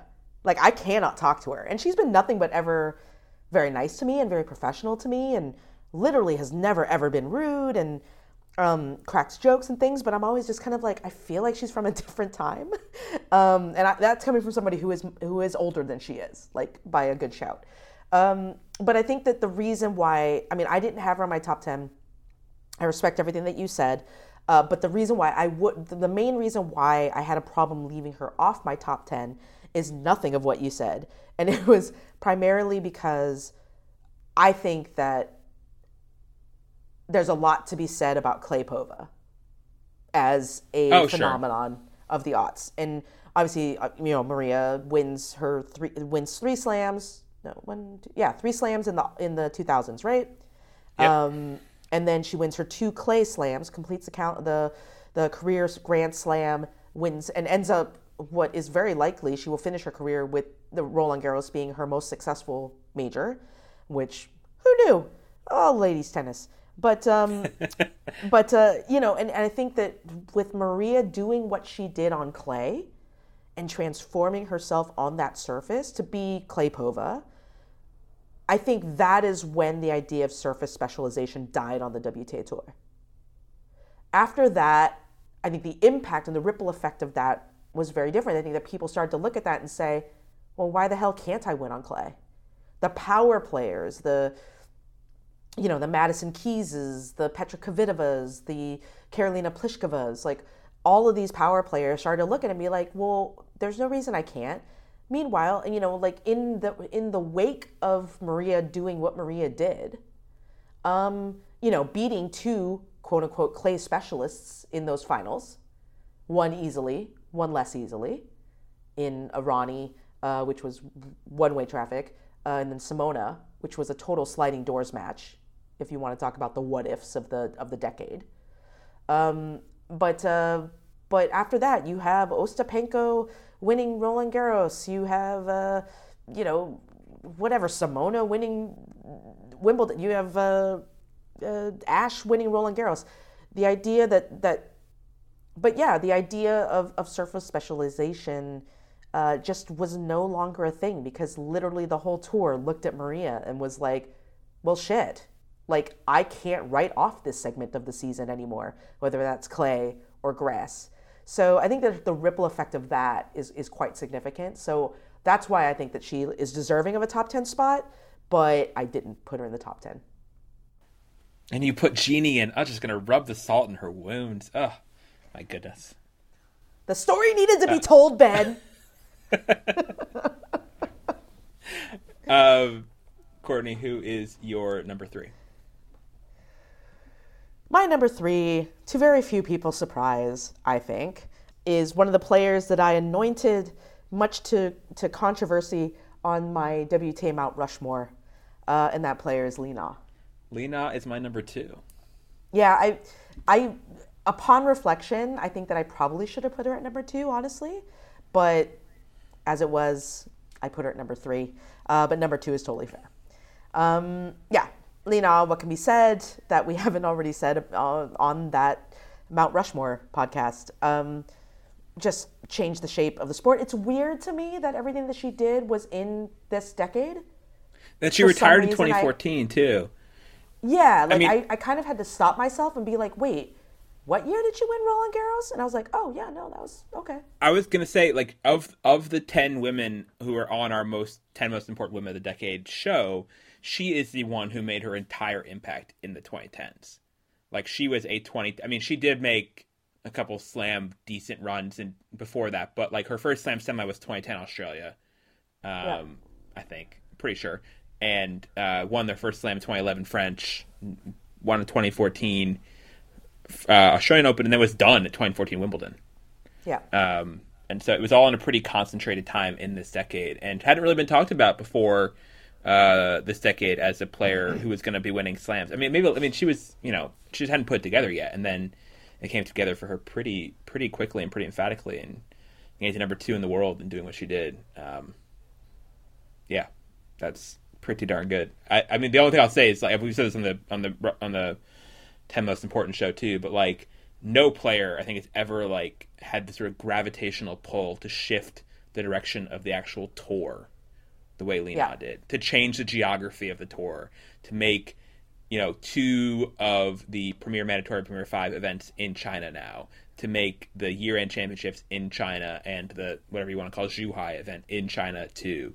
Like, she has so shifted the gravitational center of the sport, of the WTA's business strategy, towards China, and that's all Li Na. You cannot talk about why the tour looks the way it does now in terms of its map without that player, and I can't think of any other player in the sport's history who's had that kind of effect. Yeah, no, I totally agree. And, so much of her impact is effectively business related. The sport and, she reached down to the Earth's core and shifted the tectonic plates effectively by winning, Roland Garros and then solidifying it and being part of it and being right there in the mix for what she get, career high number 2.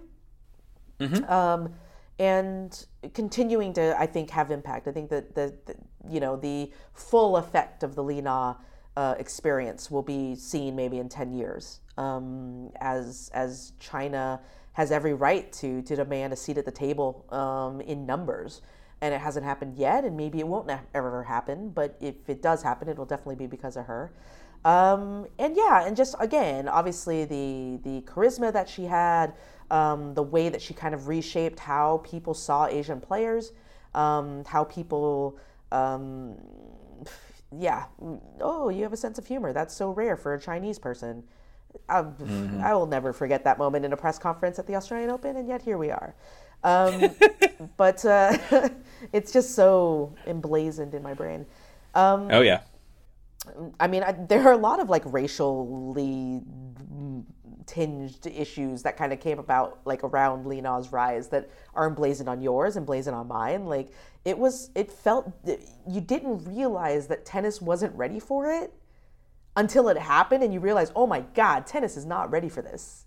Like having an Asian player, like a Chinese player, I should say. On a lower scale, it was just like almost, I don't think it was obviously nowhere near as extreme as this, but gave you almost a small taste of what it might have been like covering like Althea Gibson coming on the tour, and like the level of just like, or Serena and Venus when they first came on tour. Yeah, but the constant like those two, but like the constant like microaggressions that were constant.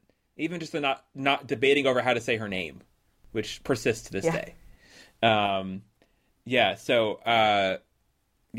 think Li Na's a slam dunk, easy pick for this list. She was one of the 2 who I was like, I know I'm having her on here. For sure. Not even. Yeah. There was she no was way a top around 3. it. She was a top 3 lock for me. And when I talked to Li Na at the Australian Open this past year, I was like, Li Na, like what? And it was maybe a few days after. Oh no, that would have been last year. Well, this was definitely at this year's Australian Open, I think. But I was like, Lena, like you look around here at the Australian Open, a tournament that you really loved, and you see Chinese signage, right? Like 1675 arena. I can't remember Whatever what the number that is, is, yeah. but yeah, it's a Chinese Baiju company. You see the signage on the boards. When a Chinese player plays, they switch, like Peugeot will, or Kia or whoever will like switch over their signage to be in Chinese to get like, yeah, I don't know if you noticed this, but it happens with the Chinese players on show courts. They'll like for tournament. I think it's very possible that Roland Garros does it as well. Yeah, I've seen it at Roland Garros for sure. Yeah, and then I was like, in Shenzhen, the WTA finals are moving to Shenzhen. All this, like, what do you think when you see all this? Because I was like, this is because of you. Like, it's not. There's like zero way that you can break the causal chain. Like, like it's because of Lena, and Lena being Lena was just like thought about it quietly, and she just looked up and she's like, I think maybe they should cut me check. I was like, yeah, they absolutely should. Like, this is absolutely correct. And you know what, Lena, they already have. You've been well paid for your influence. She a very rich lady with 2 very adorable kids. Love it. Anyways. Yeah. So, your number 3. My number 3 we already talked about is Kerber. Oh, okay. So, I don't know if you're doing the math, but I did leave out your number 2, I'm pretty sure. Wow, dude. Which That is aggressive. That is aggressive. I'm not mad, but that is aggressive. So this is the one. I knew I had one snub that's gonna be like, this is not gonna. I didn't think you'd have. I thought you'd have a number 3. I didn't realize you were gonna go all the way to number 2 with her. It was 50-50. Lena could have been 2.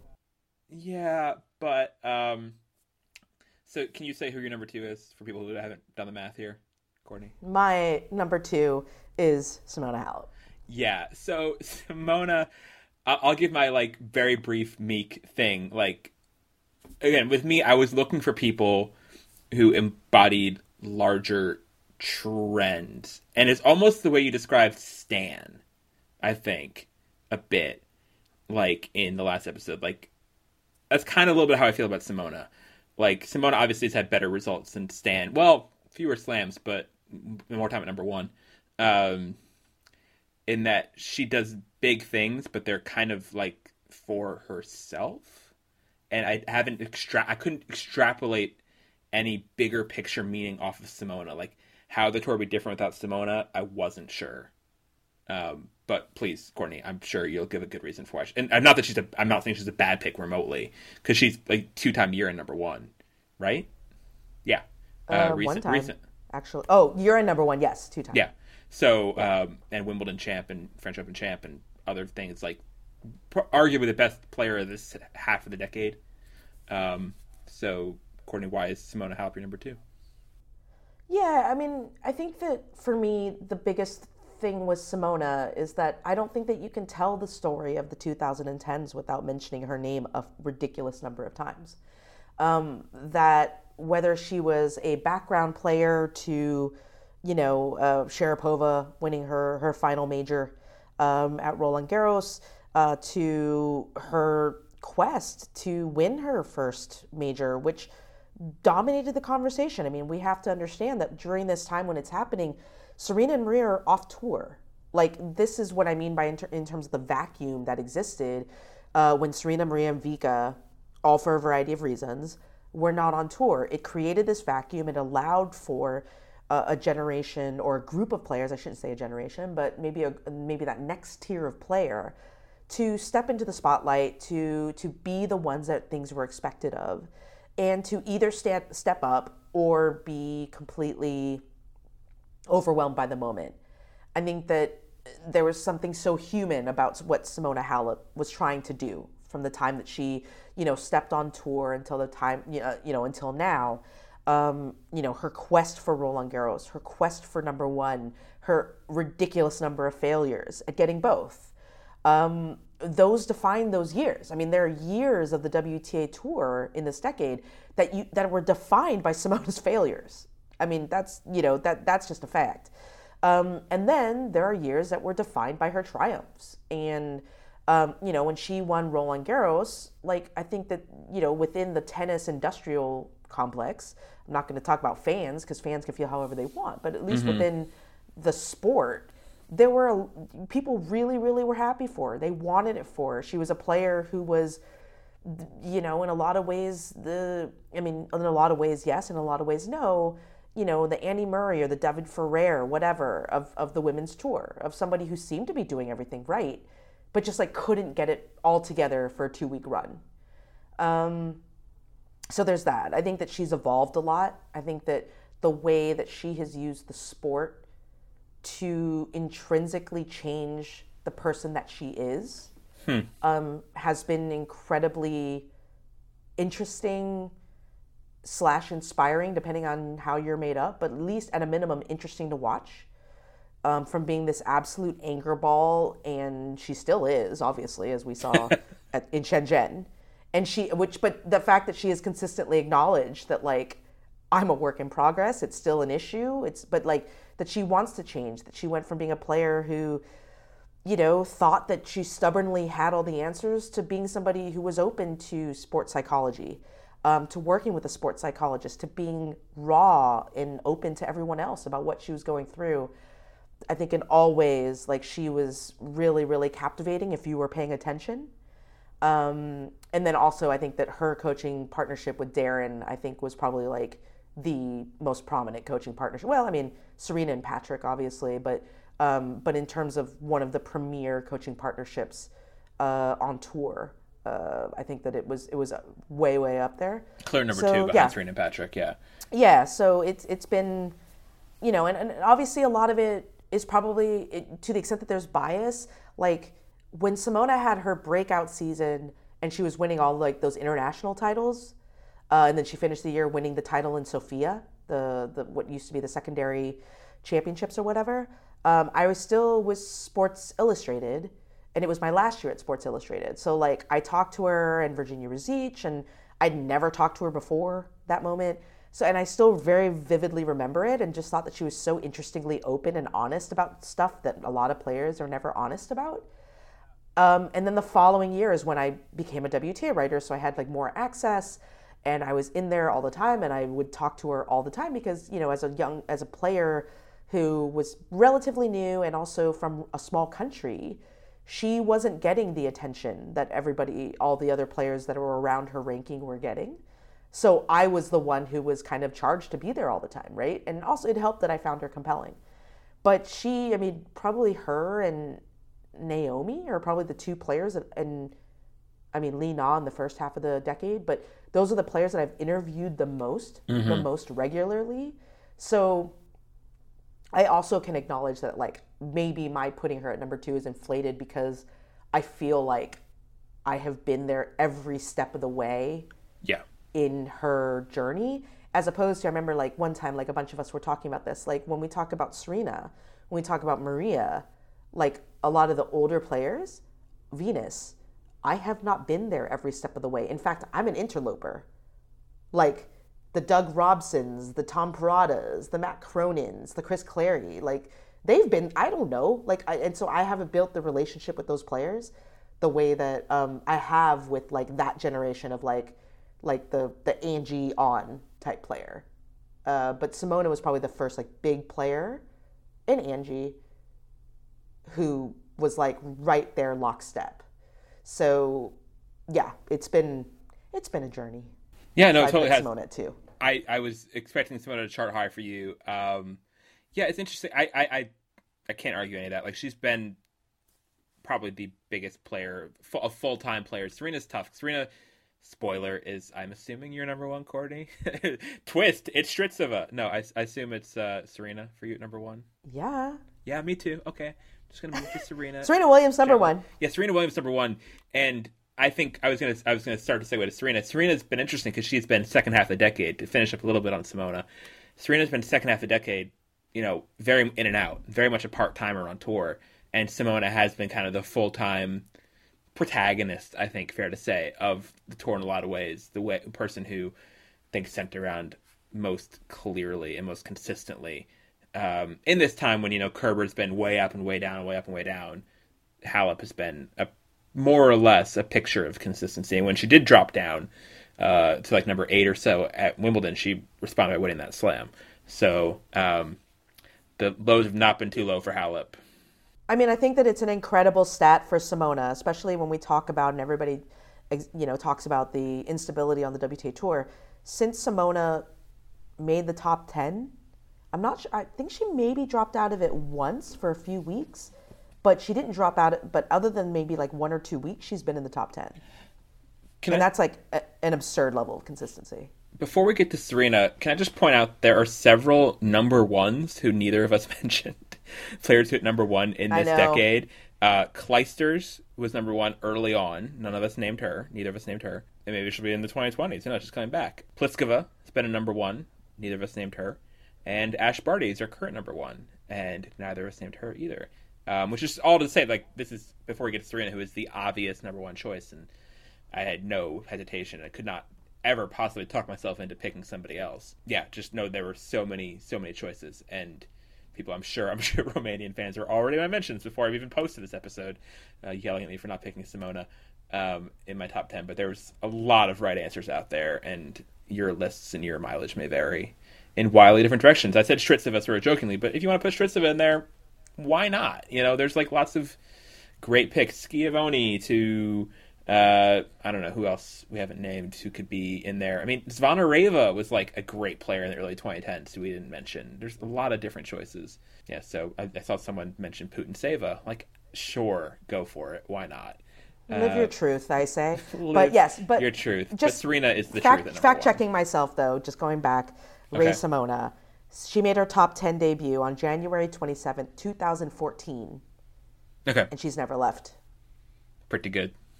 That's got to be the longest streak, right? Got to be. Yeah, it's the longest active streak. Yeah, I don't know where it compares, but it's pretty close to like eclipsing, like being the longest streak in a really freaking long time. Yeah. But I'll crunch those numbers when I choose to re-engage. Don't re-engage yet. Enjoy your Portland vacation. Just as Serena Williams has enjoyed her Bahamas yacht or whatever she was partying on this offseason. Living that life. I tell you. Deserves it.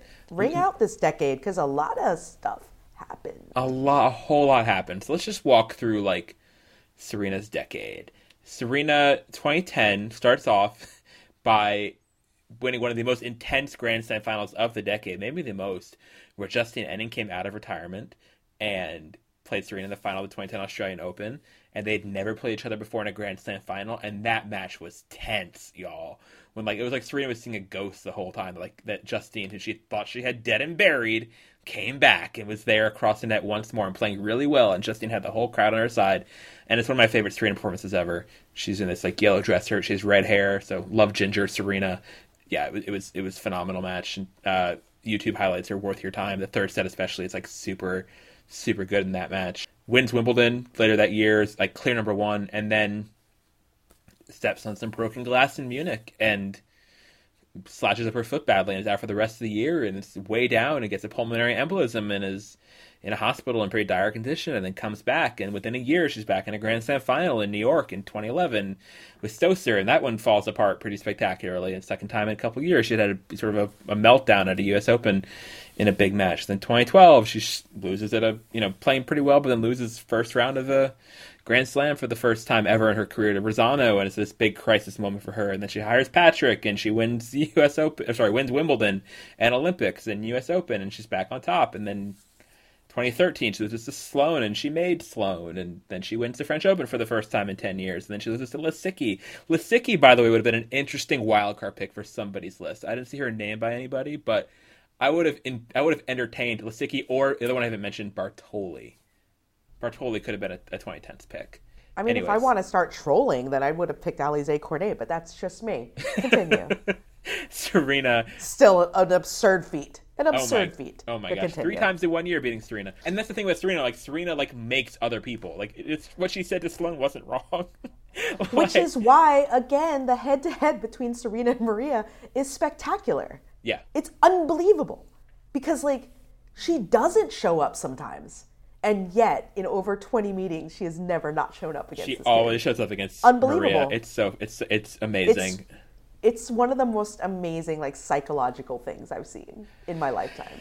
Like, I can't help but marvel at it. Which, by the way, randomly, the other day I was walking down the street and I was like, man, I completely forgot that Serena and Maria played at the U.S. Open. Oh, yeah. Like, remember when that was a thing? Like, I was just like, oh my God, I do not remember that happening. But probably because I was just like not about it. But like, yeah, it was. And it was very quick also. But I need that draw in public next year. I'm just going to put that out there. The 2013. Let me just finish my little tour to Serena. Serena loses Lisicki fourth round Wimbledon, wins U.S. Open 2013 over Azarenka, another epic 3-set final as she did the year before. 2014 has a weird year at slams, takes L's to Ivanovic, Muguruza, and Cornet. Has the most bizarre match of the decade. No one talks about this either. Her doubles match with Venus at 2014 Wimbledon, where she's stumbling around and just looking so out of it. One of the strangest moments of the decade in tennis for sure. Then comes back, wins the U.S. Open, and then that is somewhat out of nowhere starts the Serena Slam 2.0. She wins 4 slams in a row, reels off Australia, great final against Maria, one of the better matches they've ever played, one of the best Grand Slam finals of the decade.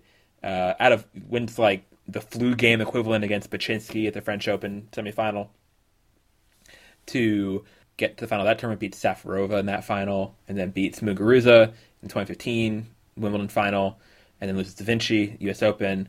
And then from then on, she doesn't play. This is when she starts going part-time, really, because from then on, she doesn't play a single fall tournament the whole rest of the decade, which is kind of a big loss for the tour, honestly, that Serena starts being a part-timer.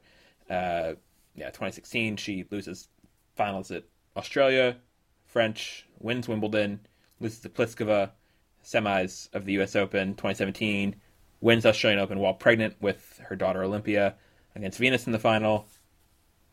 Comes back Indy Wells next year, loses 2 finals, Wimbledon and big blow-up U.S. Open with Carlos Ramos against Osaka. In 2019, loses 2 more slam finals in Wimbledon, U.S. Open again.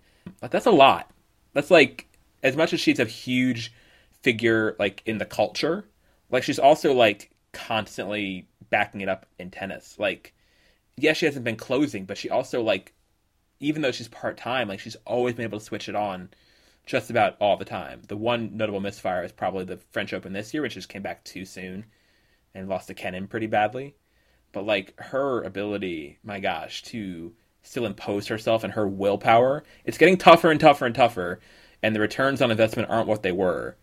But like, she's still such an incredible force and such a legend of the sport and of all sports. And 2010 was when that legend really got cemented. And like I said with Venus at the top of the show, like that it's still going into 2020 with Serena is very, very cool. That having won her first Grand Slam in 1999, that she's still like the player to beat at the 2020 Australian Open is kind of nuts. I mean, all of that, obviously, well done on the recap. Serena, who, in, I think, most ways was the player of the odds, right? Yeah. So she goes into 2010, 2010, having won 11 majors. She wins 12 in the tens.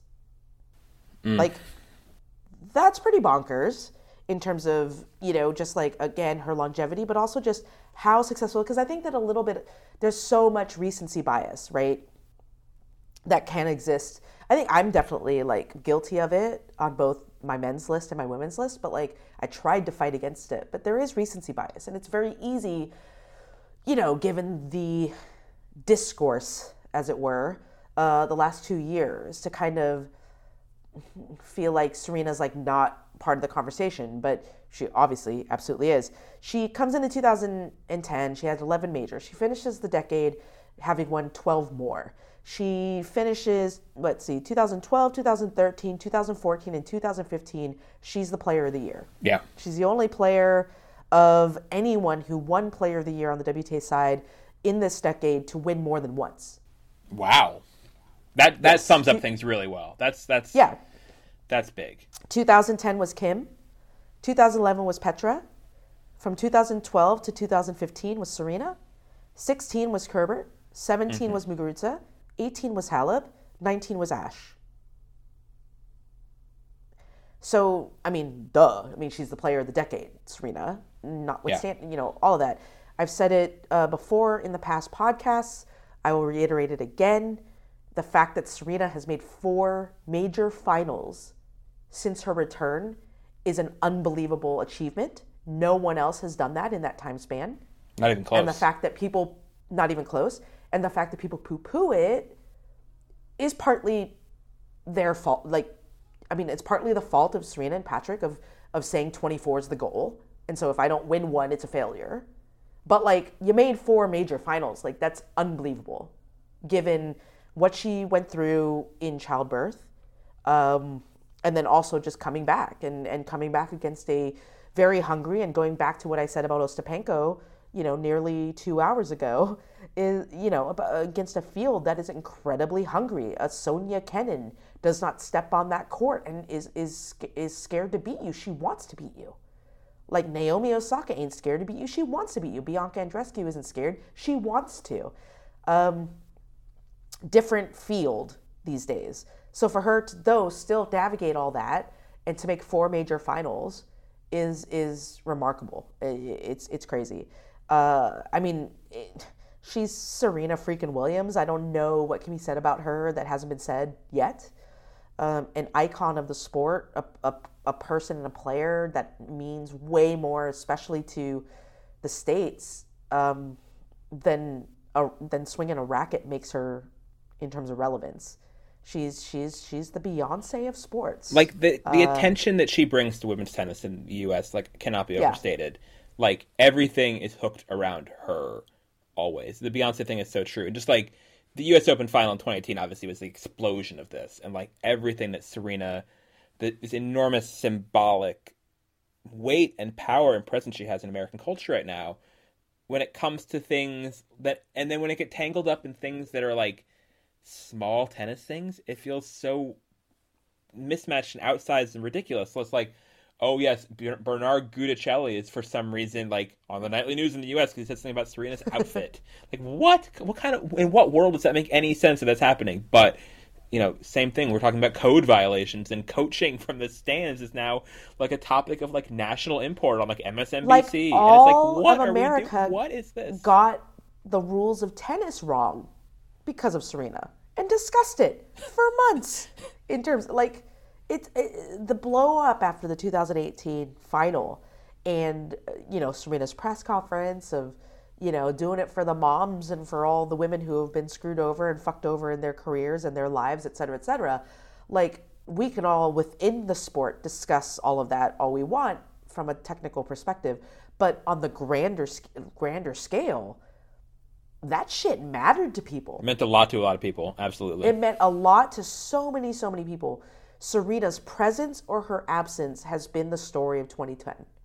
It has dictated it all. I say that as a WTA writer in the latter half of the decade, as obviously we're in a position where we know that obviously the players who have been our marquee players, much like the ATP obviously sees it as well, like that time is going to end soon.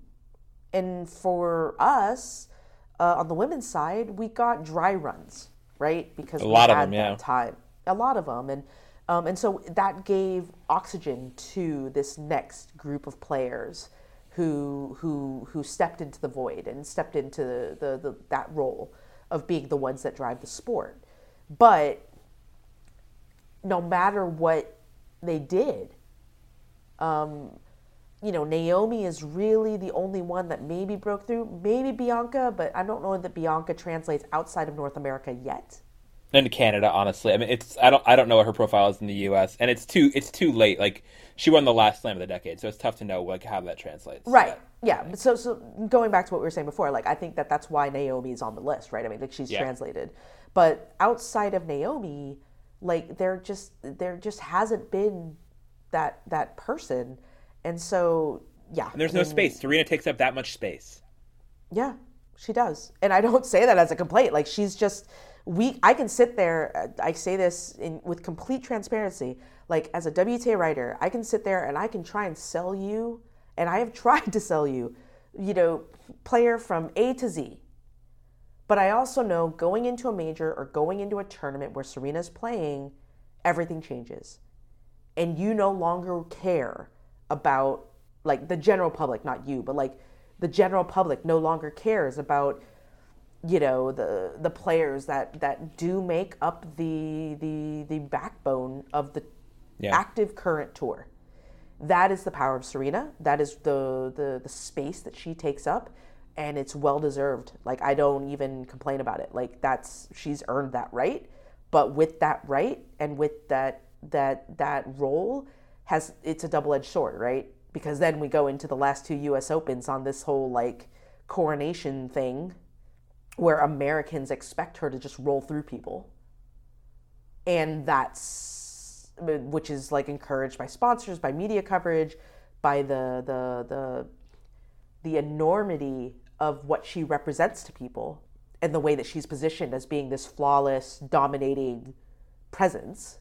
And there's a double-edged sword to that, but that doesn't negate the fact that she is this dominating presence. 2 things. Yeah, I just want to echo what you said, which I loved. I think, like, just repeat what you said, just to pull out as a pull quote. When Serena's there, the story is Serena. When Serena's not there, the story is like Serena's absence. And it almost feels at times like every tournament she's not in has an asterisk on it, which is completely unfair to the tour. But, like, she's that be-all, end-all. Well, I will push back against that for a split second, only because I think that was true for a lot of the decade. I do genuinely think that changed this year. Like, I feel like this year was the year where people were like, kind of like, okay, like, this is what it is. Like, let's go. But I agree with you on the whole, though. But just, okay. Yeah. And then the second thing I was going to say is to talk about Serena's future a bit. Like, I had a couple of different people separately ask me who are, like, Serena fans who, like, for the first time were like, do you think she's going to break the record? No longer when, no longer will she get to 26, but, like, will she ever get to 24? And, like, that doubt is creeping in. I'm, like, honestly thrilled by it because it was so unfair to people to think that it was a given, that she was just going to waltz in and take it. And it was disrespectful to her and to the tour and everything to think that, like, that anything is secure with her and that she didn't have to work and fight for everything the whole time. And so we'll see. And I hope people have that attitude in the 2020s, which presumably will be the last decade of her career, but who the hell knows? If she gets the record, awesome, great, let's celebrate. If she doesn't, she's still the best player of the last 2 decades and very arguably the best player of all time. And it's a win-win for her. And I know that she's not going to ever really buy into that herself. That's not how she's wired, not how she's been wired since she was a kid.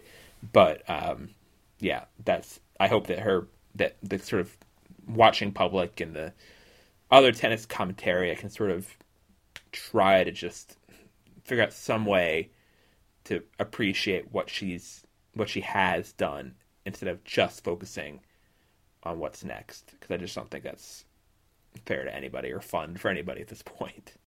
Well, and it's also, you know, it's Serena being an unfair victim of her success. Yeah, we talked about this before. Yeah, we've talked about it before, and I will reiterate it every single time there's a microphone in my face, which there is, so I'm going to say it again. The fact that Serena has made it look so quote-unquote easy to get her, 23, which it hasn't been easy, but people seem to think that it was, is a credit to her incredibleness and not a statement as to how easy the thing that she's done is. Which means that it's still fucking hard to win 7 matches over 2 weeks. It's probably even harder when everybody wants to freaking beat you. And it's even harder that you're older and maybe not, what you were 5 or 10 years ago. And you know that. And when you've lost your last 4 finals in a row now. Exactly. And the tour smells blood. Right. And so the feat of what you're trying to do is even harder than it was before. And yet, because of your success, everyone is sitting there thinking that it's supposed to be easy. That, oh, well, but it's Serena. I mean, it's Serena fucking Williams. Like, she's going to go and do that. And she demolishes Wang Shang. Like, duh. Right? Like, she demolishes a nervous Svitolina. Duh. Like, obvious it's going to happen. It's like, no, that's not really how it works. And it genuinely bothers me, pisses me off, breaks my heart that she can't just that she isn't allowed to just play and swing a racket and just get to do what Roger does. And I'm not saying that there isn't pressure on Roger, there is, but I mean, she's made 4 freaking finals in the last 2 seasons. 4 out of the last 6 slams, yep. It's unbelievable. And yet, like, people, she didn't win Margaret, like, come on, man. Like, yeah, I get so mad about it, as you know. I know that you know this, but. I know you know, but sometimes I'm not sure the people know this, because I know I bitch about this all the time privately, but yeah. Anyway, with that, Serena Williams, our most defining player of the decade for the 2010s, her second time winning this in a row. I would say, like, if we were doing the show in December 2009, I could have imagined conspiring to have, like, a joint award for the Williams sisters together for the 2000s. But Serena would have gotten it individually, but I could have seen myself splitting the ballot and giving it to the Williams sisters as a pair. But either way, the award stays in the Williams household again. We have no idea who's going to be in the 2020s. It'll be another fun decade, which we will join you in when the calendar turns. Thank you guys for listening to NCR all decade, by the way. We've done nearly, let me look. Let me do the math real quick. We've done nearly 300 shows. I know this is number 238B, but yeah, this is right around number 300. It's going to be when actual it comes shows, out. So, yeah, actual episodes. Sure. I think that sounds close about to right. that. Yeah. So it's been pretty cool. So thank you guys for spending much of your decade with us. It's been an honor, and you guys are patient for listening to our voices for this long, especially mine. Yeah, have a happy New Year. We will see you in Australia. Yeah, I guess so. Yeah, we're both going to Brisbane to start our year. Audible something in between then, but yeah, we'll both be in Bris Vegas, as it were. Mm-hmm. But yeah, been a crazy decade, Ben, on every level. It has, and that's over. And who knows what the future will be? There's a podcast that I heard of that's called Worst Year Ever, and I was like, oh, I wonder what this is about. And it's about 2020. It's like looking ahead to why next year is going to be the worst year ever. And I was like, that feels like too correct. I'm uncomfortable with all of that. I don't need that. But we're going to be there. This is the last exit ramp available before the road hits 2020. So sadly, despite all of our powers, we cannot stop the world from turning, the calendar from clicking forward. So we will be there in 2020, whether we're around in 2029, who knows? But we will start the decade with hopefully batteries recharged. Yeah, eyes wide open. Do you have rant raves to finish the decade? Not that it'd be decade wide, but like anything recently that you've seen that's left an impression on you? I know we both watched Marriage Story recently. Yeah, no, I mean, I feel like, I guess I would talk about like movies, which if you follow me on my personal account, which please don't. Like, honestly, I tweet in hopes that people will get so annoyed as to unfollow me. And I actually was thinking today that I would love to, like, if I had a personal assistant, what I would literally tell them was, like, go through all the people who follow me and basically either mute or block everybody that you know for a fact does not like me. Like, there are a lot of people that I'm just like, you don't like me. Why do you follow me? Like, this is so stupid. Anyways, but when it comes to films, in my over-the-top tweeting about the films, 2010s, the decade. My film of the decade is probably, it is Social Network, I think, which I loved and which I think speaks volumes about where we're at and presaged a lot of it. I'm a total David Fincher stan. I love everything that he's ever done. I love the precision with which he directs. Zodiac is my other favorite movie from the last decade. So yeah, I would say Social Network. Shout out to Mad Max Fury Road, which I think is just an unbelievable feat of filmmaking. Like, honestly, you guys have no idea how difficult it is to pull off the shit that George Miller pulled off in that film. Yeah, so I love that a lot. Number 3 for me is probably Phantom Thread, which is a film that I think about often. And I'm sorry, it's like absurdly romantic. It's really messed up, but it is a really romantic film in its own really fucked up way. So I love Phantom Thread, love Paul Thomas Anderson, incredible decade that he had as well. And yeah, like those are kind of my 3 like standouts. And then there's just like films that I really loved in this decade. Into the Spider-Verse, J'adore. The Favorite, I think is just an unbelievable script. Love The Unbelievable Favorite. script. I will stand and I will go down with this ship. La La Land fucking slaps. And I'm not going to be here for the La La Land erasure. Not going to be here for it. Like, I get it, but no. Like, La La Land was freaking awesome. And Damien Chazelle deserves hella props because his first 3 films were Whiplash, La La Land, and First Man. All tremendous films. The latter 2 got shit for no reason. The first one just kind of went under the radar, but I think is an amazing, I don't know, like insight and questioning of what it takes to be great and what you're willing to give up to be great, which is really, honestly, kind of what La La Land is as well. And then First Man, everybody ignored for no goddamn good reason. Very frustrating. And then the last point that I will make regarding cinema is that I am not a Leo DiNardo. What did I just say? Leo DiNardo? Leo. I don't know what that was. I'm not a Leo fan. I'm not. I don't like the guy. I don't like particularly his acting choices. I very rarely ever think he's good in what he does. As much I don't revere him in any way. Mm-hmm. He is a reason I won't see a movie. This is all just CC Carol Bouchard. We know. You want your assistant to block Carol. We get it. CC Carol Bouchard, CC David Avakian, hate the fucking guy. Really do. Not a reason that I see a film. But the degree of difficulty of what he did in Once Upon a Time in Hollywood is off the charts. I feel like people are not recognizing this.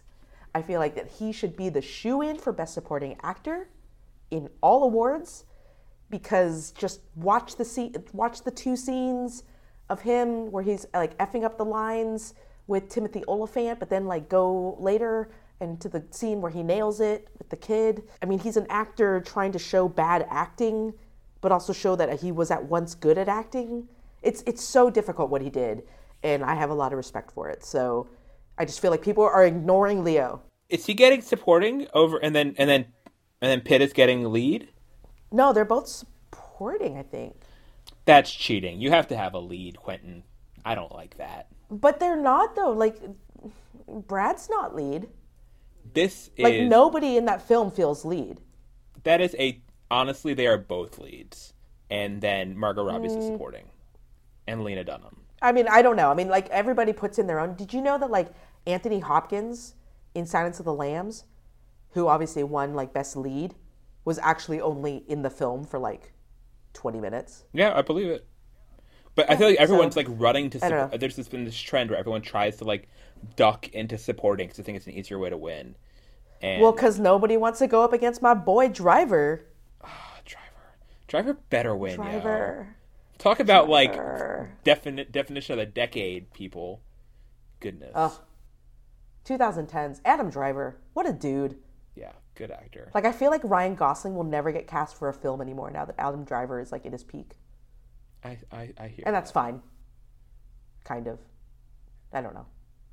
There's room for both. There's room for both. But I did love Marriage Story. It's definitely one of my top like 10 films of the year. But I still have yet to see. This is weird, but I haven't seen Parasite yet. I know. And I haven't seen The telling Farewell you yet. I know, and I haven't seen Uncut Gems. Knives Out was great. The first 9 months of this year, outside of Once Upon a Time in Hollywood, is absolute shite. It's only the last 3 months that have been like good. And Irishman, I respect intellectually. I understand what Scorsese was doing. I have issues with it. I don't think that De Niro was that great. Pesci was amazing.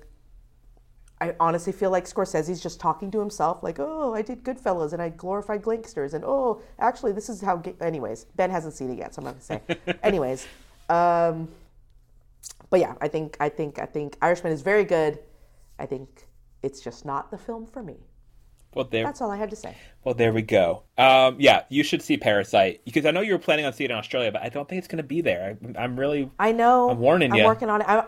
I might see it this week in Portland, just because, like, yes, you told me this, and I don't know why I thought it, but yes, it made sense that, like, Parasite came out there, like, in the summer, which is weird. Although in my flight back from Asia and England last month, Parasite was on the plane. Yeah, so if it's already on planes, you cannot bank on it being in theaters in January, is what I'm saying. I know. Yeah. Okay, I'll try and see it ASAP, because I know everybody says see it on a big screen, so. I agree. Yeah, and if Steph hasn't seen it yet, I'm sure she'll love it too. So, go see it with Steph. This is very inside talk we're doing now. But super weird. Yeah. My other endorsement, I got into rewatching the David Ehrlich Year in Cinema countdown things he does, which are so good, which are so great and beautiful. I will say, especially watching several of them back to back, his rankings are kind of nuts. He's amazing at the rankings are shit, making movies you've never heard of look essential and beautiful and amazing, and that's his gift. Actually parsing what he ranks where is a little nuts, but like they are beautiful videos. What's an example of one of the boring movies that you thought he made look like, oh, that is, I have to watch that? I wrote down a whole bunch of names of things, actually, when I was watching them. Let me see if I have this here. Like, there was this, like, I don't know if it's boring or not, but, like, there was this, like, French-Israeli movie called Synonyms that he put in his montage. I'd never heard of before it was in his montage. And I, like, looked it up, and it's playing at, like, some synagogue in D.C., and I was going to go yesterday and then did not. But I regret that deeply. There's a few different things that he mentioned. But, I mean, like, I will tell you in terms of, like, the grain of salt, like, his number one movie of 2017 was Call Me By Your Name. So, you do with that what you will, Courtney. You know how... I had to... You know what? At this point, I'll just say it on the podcast. I think I said it on the podcast before. But I had to admit this the other day to, like, my really good friend who I hadn't seen in, like, a couple years. And she was talking about her love for Timothée Chalamet. AKA Sasha Zverev, yeah. Mm-hmm. Yeah, and I was like, I don't like Timothée Chalamet. And she's like, what? I was like, no, I affirmatively... The way that I feel about Leo is the way that I feel about Chalamet. Like, I just, like, if he's in it, like, I do want to see Little Women because of Greta. Yeah. But I also don't want to see it because of Chalamet. And I just can't. Like, it's very, very difficult. Yeah, that guy. So that's, I mean, I'll just leave it at that. And I didn't love Call Me By Your Name. I didn't. There you go. And with that, out loud. And with that, we will call you by goodbye, 2019/decade. It's a terrible outro, but here's a song to wash that taste away. Happy New Year, folks, and we'll see you in 2020. Bye. Ciao. How many decades will your husband say his mother has lived? Gloria. 10 decades. 10 decades. Gentlemen, how many decades has your mother lived? Daryl, you have a troubled look on your face. What's the matter? Oh, I don't know what a decade is. 44th birthday, so she'd be... Good. At 4 years a decade, she'd be 10 decades. 10 decades.